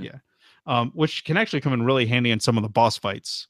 Because if something's weak to earth magic, you just put earth power on Yep. all the swords and you Earth just beat the soldiers. shit out of Yep, it with yeah. Randy. Yeah. And then Popoi's magic is either damaging to them or debuffs the enemy. Some of the abilities are just outright broken. Like there are some bosses where if Earth Slide, which is the second elemental you get in the game, this guy Gnome, Yep. like Earth Slide will wreck the shit out of like 50% of the bosses in the game. Pretty much. Yeah. It's ridiculous how often you can use earth magic and just fucking destroy the shit out of whatever's in front of you. Yeah. So not everyone has really useful stuff, unfortunately.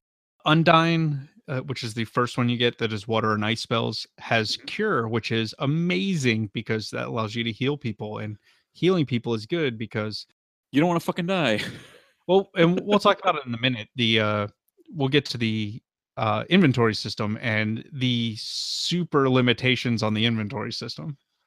And there are limitations, unfortunately. It's a very interesting system, but at the same time, it just You can't carry much at all. yeah, you really can't because you can. Do you want to just talk about it now, or do you want to keep it going Yeah, through fuck matches? it. Let's talk about it now. You can You carry get 4 of each thing. 4. Was it? So up until you get Undyne, you can only carry. Well, at that point, you could probably only afford Candy, which heals Yep. you for 50 a piece, I think. 100 and or Choco, which is 150. Yeah, That's not enough. Having 4 candies to get through a boss fight is ridiculous. Yeah. I got to a point, thankfully, where Undyne was level 6 for Prim. Yeah. And there's just I could just steamroll through everything. Like if she target healed one person, 999, which is the max HP you can get in this game. Yes, yes, it is. And then Gnome was Earth Magic with we mentioned Earth Slide and just how it just destroys people.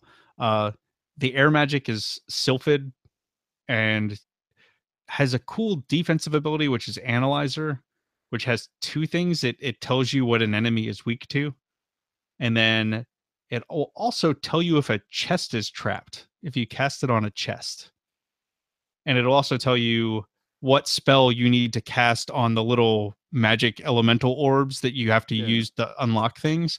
Like, so Analyzer has some really weird uses. Just most people never ever use it because they're using a walkthrough and they don't need it. Or because you don't care what it's weak to, you're just gonna blast the crap out of stuff. Pretty much, yeah.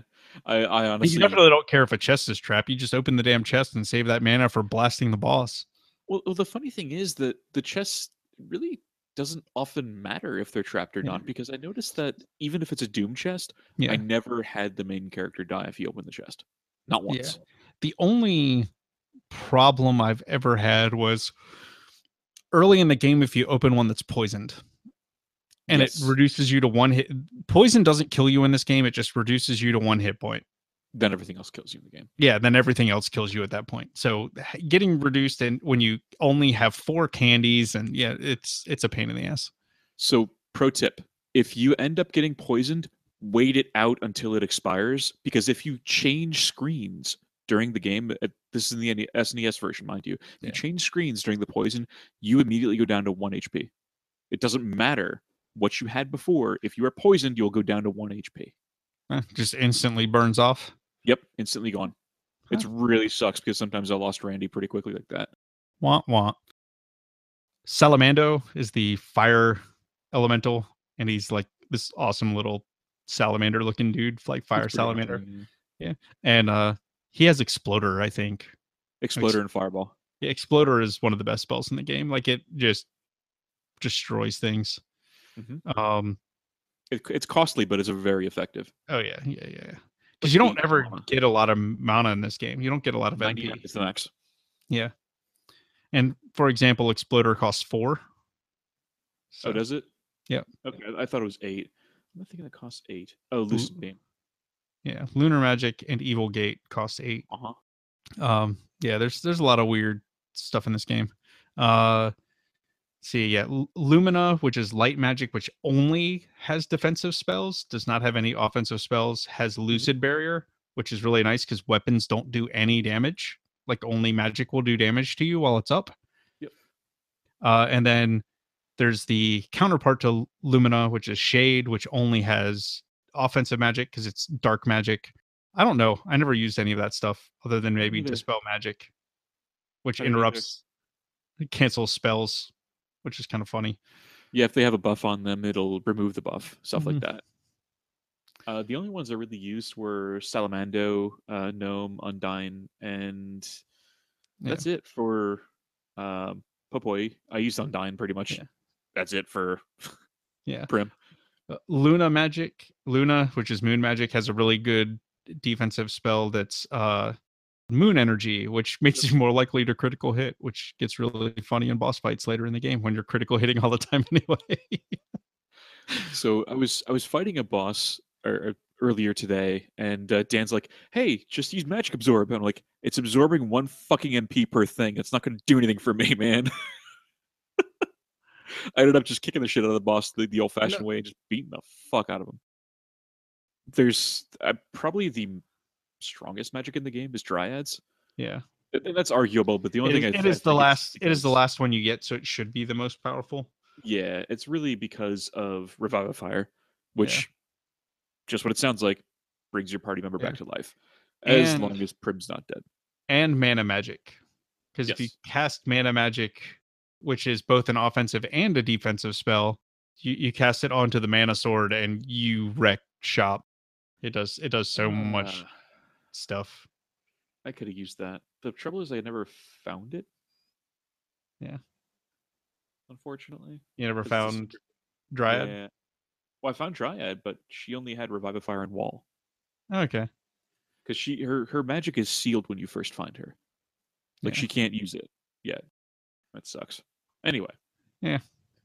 So, do we want to go with travel or let's talk about monsters? Let's talk about quick travel real quick because it's a really quick thing. One of the really fun systems in this game is the quick travel method, which is a lot like in other games where you like teleport to certain waypoints or whatever. But the way this game teleports you to certain waypoints is through the Cannon Brothers Travel Company, where they literally load you into cannons and shoot you across the map. It's hilarious to see because they will, hey, just get in the cannon, have fun, boom, you're gone. And your 3 characters are going tumbling through the air and eventually land on the world map. It's just very funny. One of the really funny things that always sticks in my mind in this game with the cannon travel is there are times where you'll cannon travel to Gaia's Navel and you'll land on a Buzzbee and it'll critical hit the Buzzbee and it'll die. It's just like, I don't know why. It always cracks me up. Because it's so dumb. Like, what are you doing there, Buzzbee? Why? Yeah. Why are you standing there? Now you're dead. In exactly the wrong spot. And I don't, it probably happens in other locations too, but that one always sticks in my brain. Basically because I really love the Buzzbee, and it's one of the really cool early monsters in the game, and it has a really great death animation. So it is great. And then towards the end of the game, you get the Flammy Drum, and you can summon a Flammy, or you can summon Flammy. He is a Flammy, and he is the Flammy, and it's a dragon, and you fly around on a dragon instead of an airship. And it's a little weird because it was basically done to show off what's called Mode 7, which is a thing.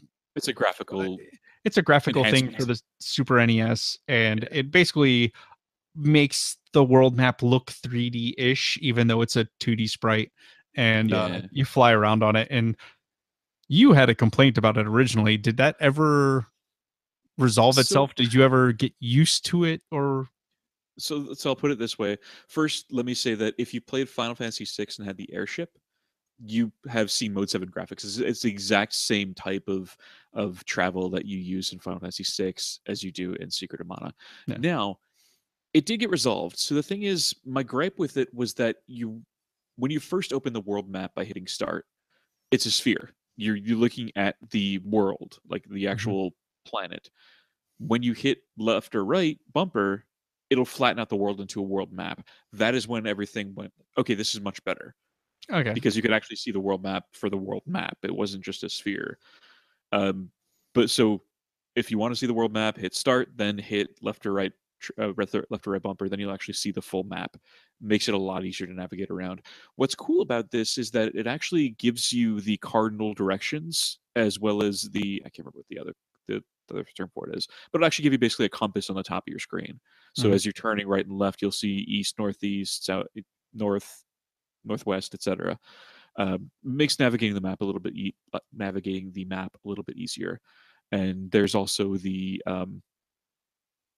see the biggest trouble that I had was that while yes the NPCs told you where to go, there's no markings or delineations on the map itself No. showing you where to go. Yeah.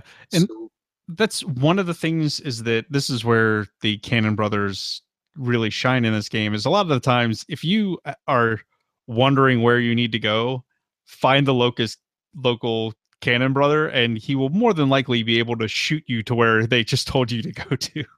yes, up until a certain point. Yeah. And And and then also at that point you have to fly around with Flammy to get there for a lot of stuff. So yeah, but there's also a little bit of an issue where even though you had said that the Cannon brothers will shoot it the next direction, there's one point where you get into a kind of kaleidoscopic forest, I guess, because it goes through all four seasons just by moving to a different screen. Once you get to that point, you have to find a second set of Cannon Brothers Travel Company because the first set will not shoot you to the next area, which is Northtown. mhm.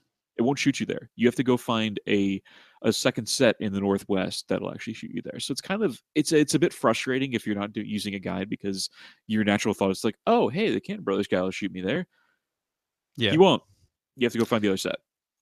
Yeah. It's hit or miss, but usually the nearest Cannon brother to whoever told you to go someplace next will shoot you to that place.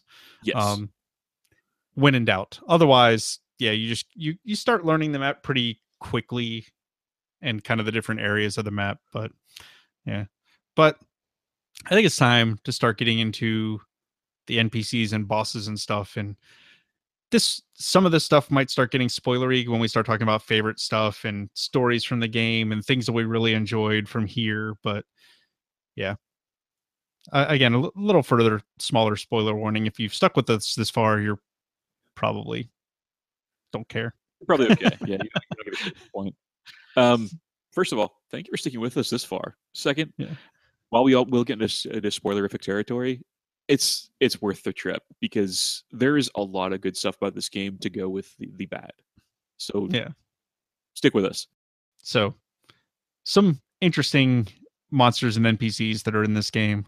Can't talk about the Seiken Densetsu series without talking about the Rabbite, because it is Pretty the much. unofficial slash official mascot of the series.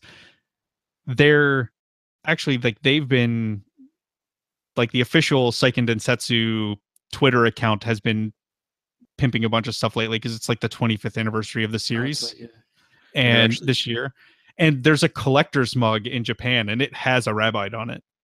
Oh, I want it. They're also for a little segue since it's the 25th anniversary. I believe that there might be porting it to the Switch. All of So them, including Second Densetsu 3. maybe they are in Japan. We don't know if it's getting a translation into the US. Honestly, I really hope they do because that would probably be the thing that gets me to buy a Switch. That alone. Yeah, that It's not that Breath of the Wild, certainly. yeah, that would. I would also then buy Breath of the Wild, but I would Sure. definitely do it to play a legit translation of Seiken Densetsu 3, even though I've played it a couple of Yep. times. That would be my tipping point as well. Um, but anyway, so the Rabite is fun. It's kind of the mascot of the series. It's literally basically like a bunny with no legs, and has some really weird attacks where it spins around and helicopters with its ears, and it takes giant chunks out of your ass. It's a fun little thing. Full disclosure, I have debated at times on getting a Rabite tattoo, um, Hey, you do you, because it pal. would be funny. I actually had it designed, and I actually was going to get it done at one point in time several years ago. And I took it to a tattoo artist, and I had literal screenshots, and I was like, I want this and this and this. And the guy was like, all right, cool, give me a minute. And he like drew up stuff for it. And I'm like, this looks like shit. I'm not getting this tattooed. So I did not get it. He did not Yeah. do pixel art. He wanted to do like his own interpretation. I'm like, no, I want it. You I want literally want pixel art. yeah.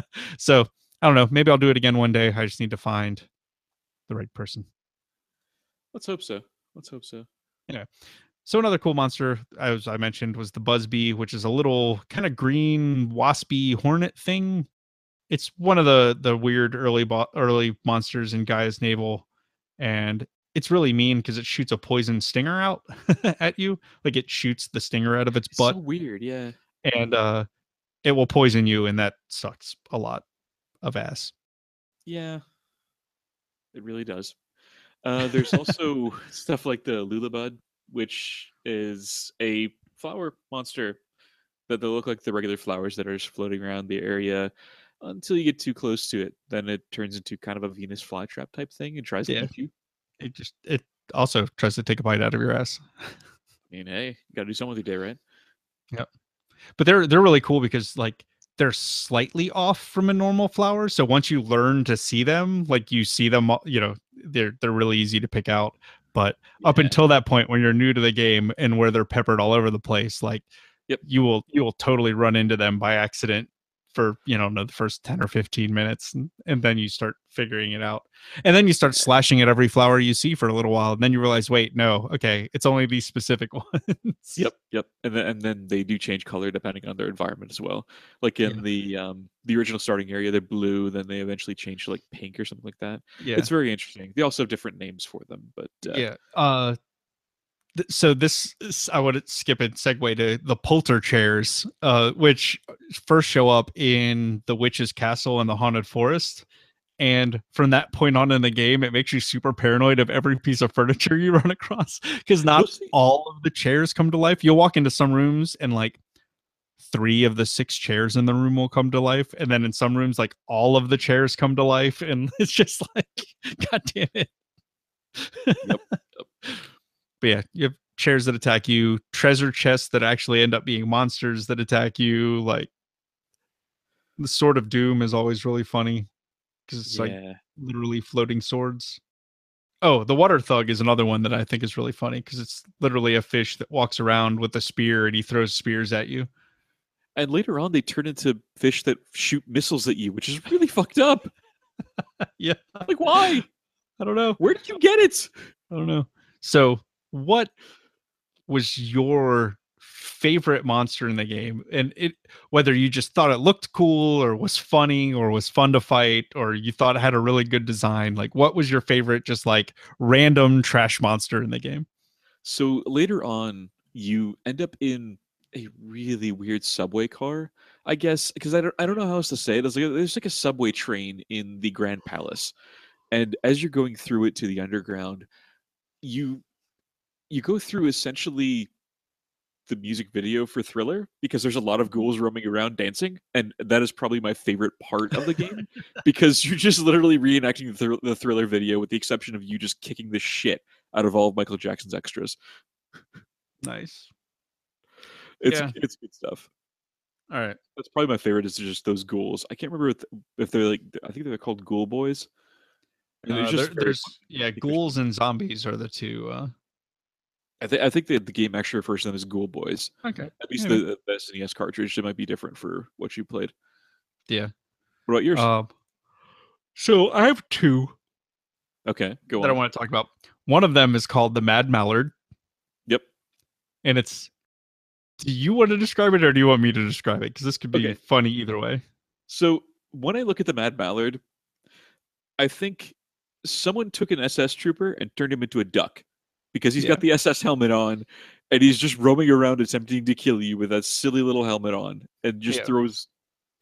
So, okay, it's a cross between an SS trooper, a duck, and the Green Goblin because he throws fucking pumpkin bombs at you. Yeah. So it's a duck walking around with an army helmet on its head. He Yep. throws pumpkin bombs at you. It's it's so funny, and there's an evolved version later. It's baffling, really. Yeah. It's There's an called evolved version later called Captain Duck, which yeah, also uses the exploder spell on you. But yeah, he also he has a blue helmet and he's a yellow duck instead of a white one. But yeah, yeah, they're just funny. silly. They crack me up so much. Like, just what the fuck is this? And then probably my actual absolute favorite one in the game is something that I don't know if I've ever seen anything like it in a game before or Right. since. And it's called the I Spy. And you see it a lot in the Haunted Forest and in Eleni's palace, like Eleni's castle. Yeah, yeah. And it's literally just like a little green eye stalk sticking out of the ground. It can't move. Yep. But what it does is it summons these other mobs called Chabin Hoods, which look like little raccoon Robin Hood guys that shoot arrows at you and stick at a distance and try to kill you. But it will indefinitely summon Chabin Hoods until you kill it. Yes.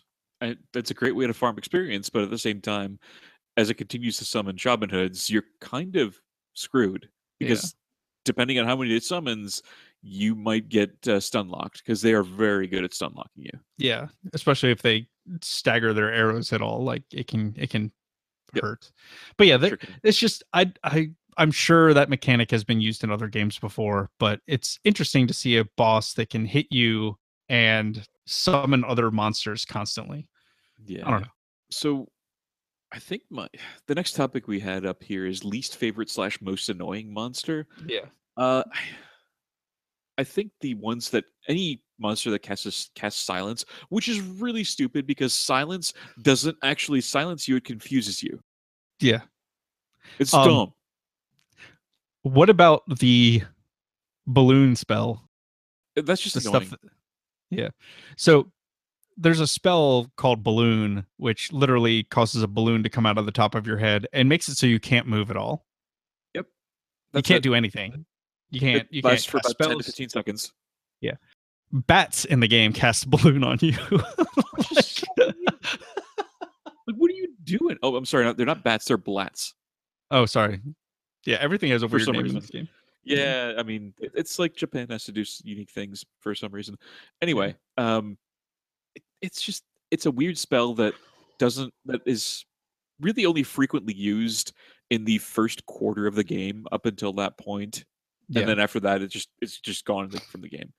It gets replaced with balloon charge or something like that, which is a much more effective spell. Fucking goddamn dragon. Anyway,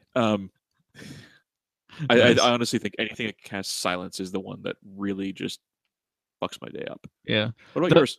The one that got me in the iOS version of the game were the Chess Knights, which I remember in the Super Nintendo version, they're just super easy to take out and not a huge deal. For some reason in the iOS version, once if they're able to speed themselves up and then start using their charge attacks, because of how fast paced the iOS version of the game is, like it will absolutely wreck the derp squad. Yep. And you, because you get stun locked if there's 2 or more chess knights on the screen, you're just done. Yeah. Just reset the game. You might as well. Yeah. That was the only one that I had any kind of real problem with of the trash mobs, basically. All right, let's talk about boss fights because as you mentioned, there's a lot of bosses that are essentially palette swaps. The thing is that they do also enhance the abilities, so it Yeah. does it pretty reasonably well. Yeah, as you gain more ability in the game, they gain more ability too. So, I mean, there's a handful that are I thought were really fun. Yeah, There's a and I agree with boss. all these. Yeah, so there's a boss that you fight really early in the game in Guy's Navel called Tropicalo or Tropicao, maybe. I don't know if they're gonna Tropical is use. fun. I don't know if they're gonna use the Spanish pronunciation or not. They're Japanese. They're weird. Tropicayo. Yeah, it's so it's this flower, basically a big flower plant, and the body of the plant moves around, and it has these Yep. two little bud spawns that have vines that try and attack you and trip you up, and that's literally all the vines do is they just trip you Uh-huh. and cause you to basically reset your combo meter and interrupt. Well, you don't have any spells at that point in the game, so it can't interrupt Yeah. your spells. Although you do have some spells with Boreal Face, which is the palette swapped version of it, Yes. and slightly harder version of it. Yes, and so the thing with Tropicao is that One up. you're in a cavern and there's a bunch of stalagmites on the Yes. ground, and so you are very, very limited in the amount of space that you can move around in this fight. You To just basically hit got him. a small arc. Yeah, and when you fight the improved version of the Boreal Face, there is no limit. You're in the big Yeah, you're in clearing. a huge boss arena that allows you to move around freely.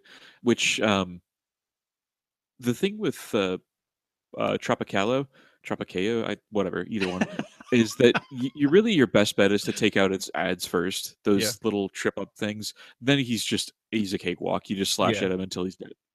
That's Yeah. it.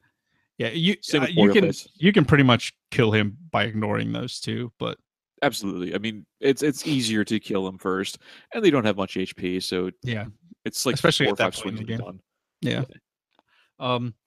Then there's an interesting one that, like, again, I don't know if I've seen this in an action RPG though. Wallface and Doom's Wall, which are two different versions of the same guy, and Yeah. the gist of the room is you're in a big kind of open room, and on the back wall of the room there's a bunch of spikes, and as this fight progresses the wall moves closer and closer to those spikes, so it shrinks the playable area you have, and it has two eyes and a gem in the middle, I think. It's actually a And third eye, I believe. Because the two eyes are messing around trying to yeah, kill you, and the third eye is basically healing them. yeah, so yeah, you just have to do enough damage to it to kill it. But I remember at early times playing this game on the Super NES, this was a really, really hard boss fight because time would run out, and if you get smushed between those spikes in the wall, you just instantly die and have to Yep. start over Happened to me for that. once. Yeah. Now It's an interesting fight, just like that whole fight. This is one of those bosses that you can absolutely wreck the fuck out of with Earth Slide, though. yeah, the thing with Doomface is, Doom's Wall is that it doesn't actually move forward. Only Wallface does. Oh, okay. It doesn't try to smush you. It's just kind of there. It's hanging out. Beat the crap out of a wall. I guess. I don't know. It's a weird fight with Doom's Wall Yeah. because you're in just about no danger. All you're doing is just hammering on the two eyes and then the central eye once it opens. That's it. Yeah, basically. Then there's Shadow X1, 2, and 3, and they're basically shadows of your party members. So Yep. there's Shadow Randy, Shadow It is Peponi, Shadow Prim. the infamous RPG trope of fighting shadow versions of yourself. And it can get really funny because they can use charge attacks too. And so when both parties are using crazy charge attacks back and forth, it gets really fun. They also cast magic and stuff at that point. So it's just kind of fun. With the caveat that Shadow Randy, Prim, and Pepoi use their base weapons. So Shadow Randy uses the sword, Shadow Prim uses her knuckles, and Shadow Pepoi uses a bow and arrow. Yes. So then I have the next two fights I just have because like they're interesting, like the actual model of the sprite, because it's like quasi almost 3D-ish animated looking. Yeah. I don't know. So one of them is called the Spring Beak and the Axe Beak, which is a weird bird thing. So it's like this giant weird, like almost think Angry Birds looking bird. Yep. Like the body looks like an angry bird, and then it has these weird legs that stick out that it walks around on. Yep. And just the animation just looks cool, especially for the time like that this Absolutely. game came out. Like they just look really neat, and they're just kind of it's a fun little fight with just this really weird Very animation different style style. that's kind of cool. And then the Yeah. opposite is the Jabberwocky slash Hydra that has a body and then two necks with heads fighting. So instead of walking around on it, it uses those as the head slash neck for the to attack you with. And I don't know, they're just neat. They're kind of fun.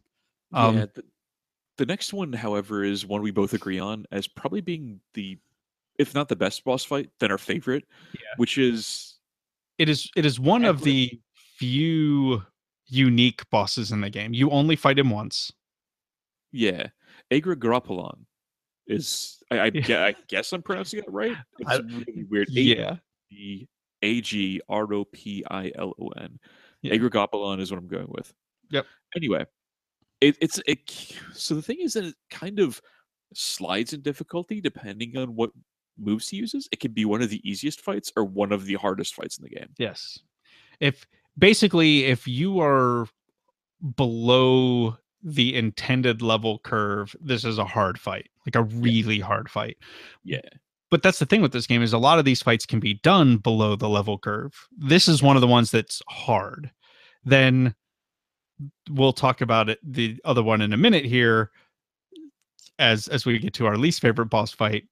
Another one that is ridiculously hard if you are below the level curve. But Agrigopilon, he's fun. Like he again looks really fucking crazy. He's a giant mouth with teeth in a ball with crazy spiky legs. Picture a leg or an egg with two legs on the end and teeth where the shell should be, Yeah, and you've got about whatever the yeah, fuck his name is. It's a very weird looking boss. We'll include a link to the bosses in the show notes, but honestly, it's probably the most unique looking boss I've seen for a Super Nintendo game. yeah. It's he's cool. I like him. They're Yeah. funny. Okay. We all know my least favorite boss is the Dragon Worm, which honestly, exactly where I stopped playing was because of the Dragon Worm. Because it is once you get to the pure, or is it the Pure Land? Yes. Once you get to the Pure Land, it is an absolute spike in difficulty. Everything is ready to kill you, and it will. So, for example, guys up until this point were, um, gosh, like they were around like level 48, like with 408 HP, stuff like that. They had around 400 HP, and I was like level 46 going into this place. The Griffin Hand, as opposed to the NPC I was describing, has 600 HP, is level 60, 99 mana, 99 strength, 64 speed, and will fuck you up if you are not careful. Even with the best armor in the game that I spent a lot of hard-earned money on, the Griffin Hands were still handing me my face. Like, here you go, here's a new face. Just enjoy that. Nice. Dragon Worm, however, fuck you, Dragon Worm. Yeah. So Fuck you. Dragon Worm is almost considered one of the hardest bosses in the game Wait.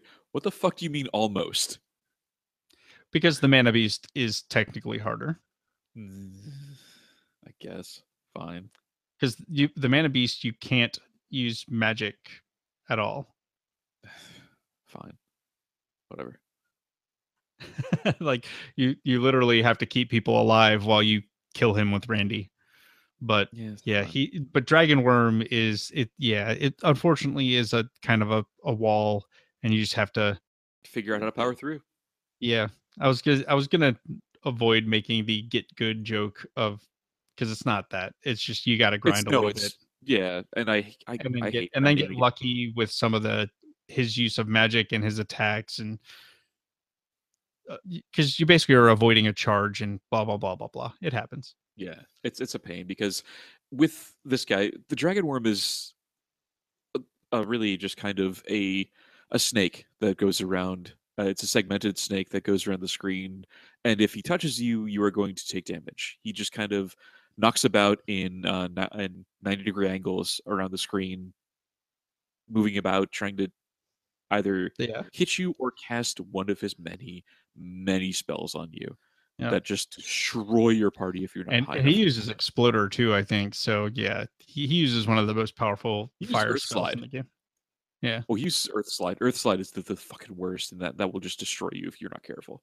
Yeah. For me, there's especially Spiky Tiger. He's one of the early boss fights in the game. When you fight him, you basically fight him in a little hallway, so you can't move Yep. very much. And again, this is like, so one of the problems with Dragon Worm is because he's moving around in 90-degree angles. With a player, you can kind of move around and avoid it and dodge him and stuff like that. Yep. But Derp Squad is going to get wrecked. Oh yes, Like, just 100%. wrecked. So this is the same thing with Spiky Tiger. Is one of his moves is that he curls up in a ball and then bounces all over the place really quickly and sporadically. And because there's not a whole lot of room to maneuver, like he will stun lock the Derp Squad and just absolutely wreck their face. And Like a yeah, pinball on Angel Dust. and so basically, the difficulty of that fight is that basically that fight is done solo. Like you have to do it by yourself.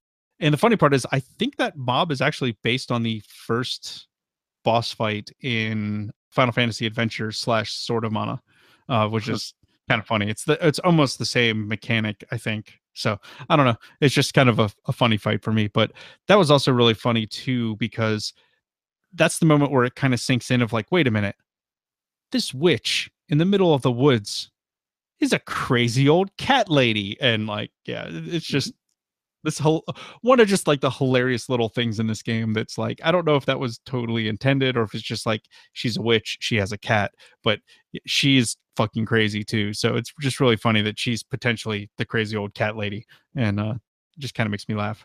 Pretty great. So do you have a favorite dungeon, temple, tower, or whatever from this game? Like what did you have the most fun playing through, I or what wouldn't say sticks out in your mind as being good? I think honestly the Gold Tower does. And the only reason I say that is because it's a fairly easy kind of trek through the Gold Tower to get to one of the bosses. It's Mhm. not a difficult portion of the game, but it's definitely a place where you can have a good deal of fun if you are doing the right things. Yeah. So with the Gold Tower, I think the only problem that I had with it is one, you get to fight the Spiky Tiger again as Blue Yeah. Spike. Yeah. Not a great fight, but not bad fight either because he actually doesn't knock you out this fight. Like the Yeah. Spiky Tiger would knock your characters unconscious while they're bouncing around the room. Blue Spike doesn't do that, which makes the fight a little bit easier and a little bit more fun in my opinion. Mhm. The trouble that I had with it is that Gorgon Bull is there as well. So Yeah. early on in the game, you fight a Minotaur, which charges at you with, for some reason, drill horns. Like he's already got horns that can gore you. You don't need drills instead. It's a weird situation. Basically, Gorgon Bull is just an upgraded version of the Minotaur. Not a fun boss, but not a bad boss either. But the entire thing stuck out with me because of what you do to get to the Gold Tower. Because the Gold Tower is locked. The mayor's there to basically have one of the mana spirits make gold for him. It's locked him at the top of the tower. It's Yep. kind of cool, actually. So you've got to go and get a key from a person that you'd already had interaction with before that had already been a spy for the Imperial Nation or whatever the heck it was. It's a very fun little convoluted plot. Yeah. So a handful of things that I thought were kind of cool. There's a stage called the Crystal Forest, which just looks really cool because it's, if I remember right, it's like all white and snowy and has like big crystals sticking out of the ground, and like, I don't know, it's just a fun little area, and it's where you fight the Boreal Face, like the upgrade of Tropic KO. Tropicalo, whatever. um, and then I always like the Tree Palace. because it's super super simple, and that's where you fight our favorite guy, uh, Aegropolion. I don't know, Yes. The Pylon. the egg face thing, okay? The crazy thing, The which crazy egg. eventually turns into the Grand Palace after you clean it out, basically. Yep. And yeah, so I mean, you visit it twice. It's a very simple layout. The boss fights are kind of fun, and then Eleni's castle is really cool at the beginning of the game because it's like the first real like castle dungeon you get to explore, and it's pretty straightforward. And then finding out at the end that she's a crazy cat lady is absolutely hilarious. Definitely. So, I do have a question for you. What's up? This is a scene that I never actually like. You've got a couple of stories and scenes that you found really memorable. I didn't actually get to this scene. I didn't get to see it because I'm guessing that you have to go to Prim first in order to get this scene, right? No, you should get the scene no matter what. I I never thought. got it. Okay, so there's a scene at the beginning of the game that apparently you somehow missed, and I don't know how you missed it. Um, I'm so guessing it's because when I went to Popoi first. no, because this happens on the way out of the water palace. Okay. So you go to the water palace first, and you talk to Luca and whatever the hell his name is, the knight dude, Gemma? Gemma? Gemma, yeah, and they tell you to go to Gaia's Navel, Right. right? And but Yep. on your way there, did you run into Diluc and all of his men going into the haunted forest? Yes, but at the same time, beyond that, I didn't get to this scene. I did see Yeah. Dalek in there. So Diluc leaves and goes to the haunted forest, and you talk to Luca and Gemma, and then you come back out, and as you're going back down, you're heading towards the road to go back to where uh Pandora is, because Right. you have to cut through Pandora to get to Gaia's Navel. Right. And as you're walking down the road, goblins just jump out and ambush you. Yep. And you get clubbed in the head. When you wake up, you're in a giant cooking pot. Right. And the goblins are standing there, like, laughing about how they're going to eat really well that night. And then some music starts in the middle of their little village, and they go, "Oh man, I want to go dance. Let's go dance." So they just abandon you. They just leave to go dance. And Prim sneaks in because she thinks that you are Diluc. Like, she just saw the goblins capture someone and thinks that it's Diluc because it's her boy. Diluc is her boyfriend, and so she comes up to the pot and is like, "Ah, crap! Who the hell are you?" And you're like, help." Pretty so much, yeah. so she pulls you out of the pot, and you guys sneak out of the goblin village, and then she's like, "All right, cool. Well, you're not Diluc, so I need to go find him. Bye," and runs off. Yeah. It just I'm surprised that I never actually found this scene. This scene did not happen for me at all. It is super early in the game, so like Yeah. I'm totally surprised you didn't hit it either, because I've never not hit this scene. But do you play the game the same way every time? Like, Like you I don't know. try that's the thing. I couldn't tell you. Like I tried because there's two different ways you could go from the beginning of the game after you leave the water palace. You go straight to directly to Guy's Navel and pick up Popoi, or you could go do the witch quest and pick up Prim. But this is before you even get to Pandora the first time. This is like literally okay. So do you know just south of the water temple where there's that little house off to the left that has a Nico in it? And Yeah. yeah. So you know how like when you come out of there, there's that place where it goes straight down by the river and then you cross a bridge? Yep. That's where it is. It's literally you walk from the water palace right down to that area and boom, it triggers the event. Never got it. It's weird. I have no idea. Like, because you don't even get a chance to pick to go to Gaia's Navel or to pick up either Prim or Popoi. Like, it just happens on the way. It just never triggered. I don't know why. Yeah. Yeah. But I don't know. That's just one of those just weird little neat scenes in the game that kind of ties everything together. That's kind of funny. So, like, Yeah. do you have a favorite storyline of the game that's not a joke? So I did jokingly put here Chrono Trigger, but because that eventually this inspired Chrono Trigger to happen. However, I honestly think that the Gold Tower little storyline and the storyline leading up to the Gold Tower is my favorite because of the basically you help liberate a bunch of rebels from a a basement dungeon, and they are so grateful they help you out later on in the game. It's really interesting because Gemma teams up with the rebels in order to get to the underground palace and that eventually turns into the Grand Palace. It's a very neat little storyline that happens in the game. Yeah. Yeah.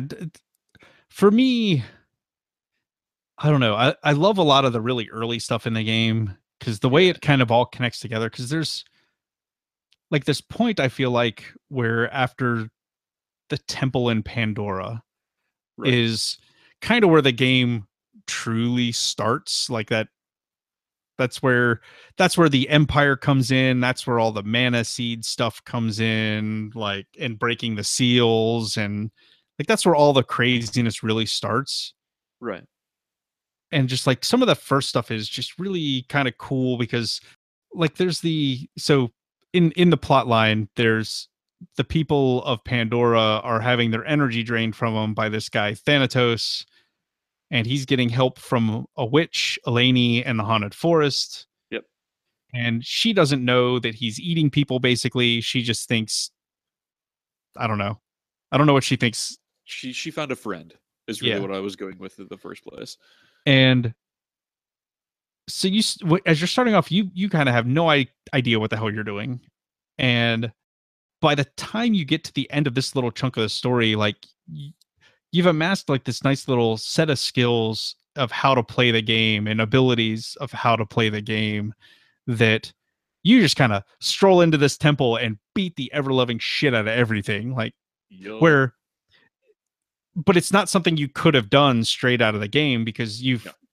you now have a mastery of how to play. Yes. And I don't know, just like that whole coming together at the end of this, what I would consider the story arc for the first, I don't know, Probably 20 third. 25 to 25% to 30% of the game. Yeah. It's just fun. Like it's where I think a lot of the cool stuff happens. Yeah. Makes sense. But I don't know. There's there's one more favorite scene that I see in here for you. I found Yeah. entertaining as hell. Yes, it is. In the first dwarf village, you walk into what apparently seems to be some kind of nightclub or something, and they offer to put on a show for you since they have a visitor because they don't get a lot of visitors. Maybe because there's a giant, I don't know, fucking lava pit that keeps people from getting into the stupid town. You know, I don't know. Just they might get a little more visitors if they, make the entrance to Guy's Navel a little friendlier or something. nah, screw it. Yeah. So during this thing, they have a couple of magic acts that are kind of funny, and then they bring out this young, homesick, abandoned sprite. And it's this tiny little sprite, and you get to hear this sob story about how it's trying to work off this huge 50,000 gold debt so that it can get back home to its family, and then it's been abandoned and washed up in like a rainstorm, and starts crying and stuff, and just ask for any amount of money you have that could help this poor terrible abandoned homeless sprite get back home. And So so you as a player are like, sure, I'll help, why not? so you remember those commercials with Sarah McLachlan and the basically Yeah. her debuting for PETA? It's like that, but in video game form. Yeah. and and then so you get the option once this is done is you can go next door and go literally backstage, and you walk in backstage and they're like, oh man, could you see that look on that sucker's face in the front row? He was practically crying. Like, oh, we could get so much more money out of him. And then you walk up and they're like, oh Oh crap, shit. did you just hear everything we just said? Yeah. So they give you your money back, and then the sprite joins your party to kind of like make it up for you and offers to help out for being a dick basically. And I don't know. It's just funny. It's just one of those like little funny moments in the game that makes me really wonder what could have been if this had been the giant original game that it was supposed to be. Because I don't know, especially seeing some of the later games like Legend of Mana, this game could Yeah, have been could have been amazing. huge. Yeah, but It still is, but it could have been so much more. yeah, I mean that's what happens when crazy proprietary hardware doesn't work out, right? It's true. Still, I think I can speak for both of us in this case when I say just go play it. It's a Yeah. really fun game. If you're wondering how long it takes to beat, I went over to howlongtobeat.com, and the general consensus is about 20 hours if you're just trying to play the Yeah. main story. It's probably taken me about that long just to get to the point I'm at, and that was Yeah. with a bit of a slog.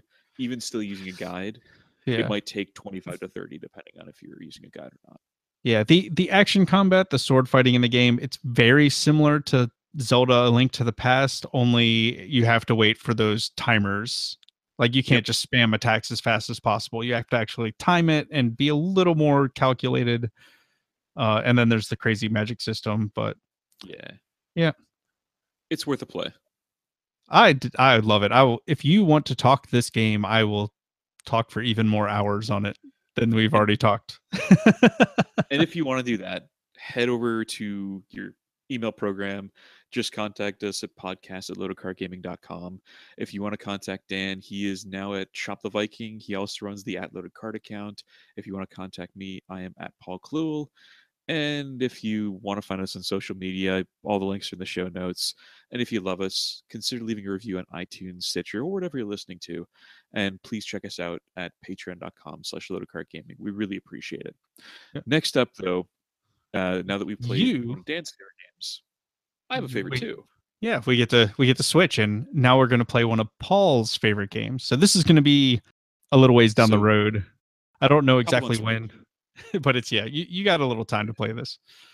Now, I will say that a couple years ago, I was still living in Richmond, Virginia, and I didn't have much to do aside from either drink, work out, or play video games. I chose the latter two. And one of the games that I played that I was unfortunately unable to stream or record was probably the best Wolfenstein I've ever played, and it's Wolfenstein The New Order. So what they did is reboot the entire thing of Wolfenstein. They completely refreshed the storyline. You still play as BJ Blazkowicz, but there's a lot of character development. A lot of stuff goes on around it. It is a phenomenal game, and I can't wait to share it with you. It is probably one of the best first-person shooters you'll play, and that's not even exaggeration. It is a really, really solid, mechanically sound game and a fantastic story. All right. So it looks like this episode. So this to give you a time frame for how long you have to play this. The episode will go live in July. July Yep. 10th is So you get when Wolfenstein is scheduled to be in your laps for us talking about it. So the game you itself is definitely not very long. You've got plenty of time. yeah, but that's because we're still going to do our game corner games, so we want to make Yes. sure you have plenty of time to kind of do both and kind of work both in. So Speaking of, speaking chosen of, by Patreon donors, Battle our Block next Theater. episode in 2 weeks, we'll be talking about Battle Block Theater. It is a really fun, entertaining game. Looking forward to playing it with you guys and sharing it. So look for Battle Block Theater. I believe it's $14.99 over on Steam. Worth every penny. Yep, it's been a fun little game Yeah. so far, and yeah, it again to let you guys know if you want to any night if you guys want to join in, just send me a message on Twitter or Facebook, and I'll fire up Steam and play it. It's a fun Yeah. game. All right, folks. If you have nothing else to add, Nope, I think all we're right. good. Let's go. Fantastic, Chris. Here's some smooth jazz to play you out.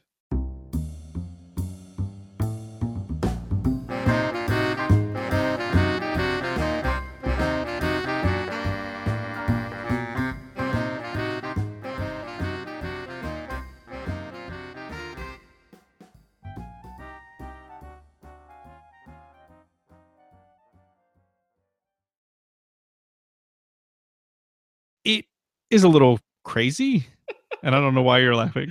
I want to talk first. Like, we have been fucking doing that for the last 45 goddamn minutes. Shh. Settle down. Settle down. All right. Go ahead. I need a minute. I think my daughter is out of bed. Okay, cool. So give me just a second. We'll come back to this. Sorry for the person who is watching live. We'll be right back. I'll stay here and dance for you. Okay, that got old pretty quick.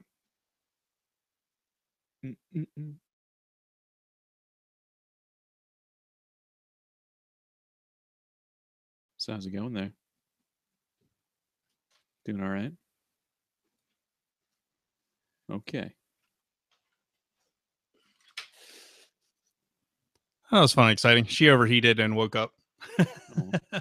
So it's you watching it. Me? You're the participant. You're the person watching. Okay. Sure I am. I'm it not. It counts you as the person watching it. Okay. I just said two a second ago. Maybe you're the other one watching it. I was, yes. I was saying hi to the person who's watching it, but I realized it was you. Nope. It's Tadpog. No. He says shake it, ball. Hey. So is it Tyler or Drew? Probably Dave. Or Dave. That one. Tyler or Dave? Usually Dave runs those accounts. Okay, fine. We were just finished talking about PlayerUnknown Battleground. It's true. How do I pop out the stupid chat? There it is. Isami Mario. Sorry.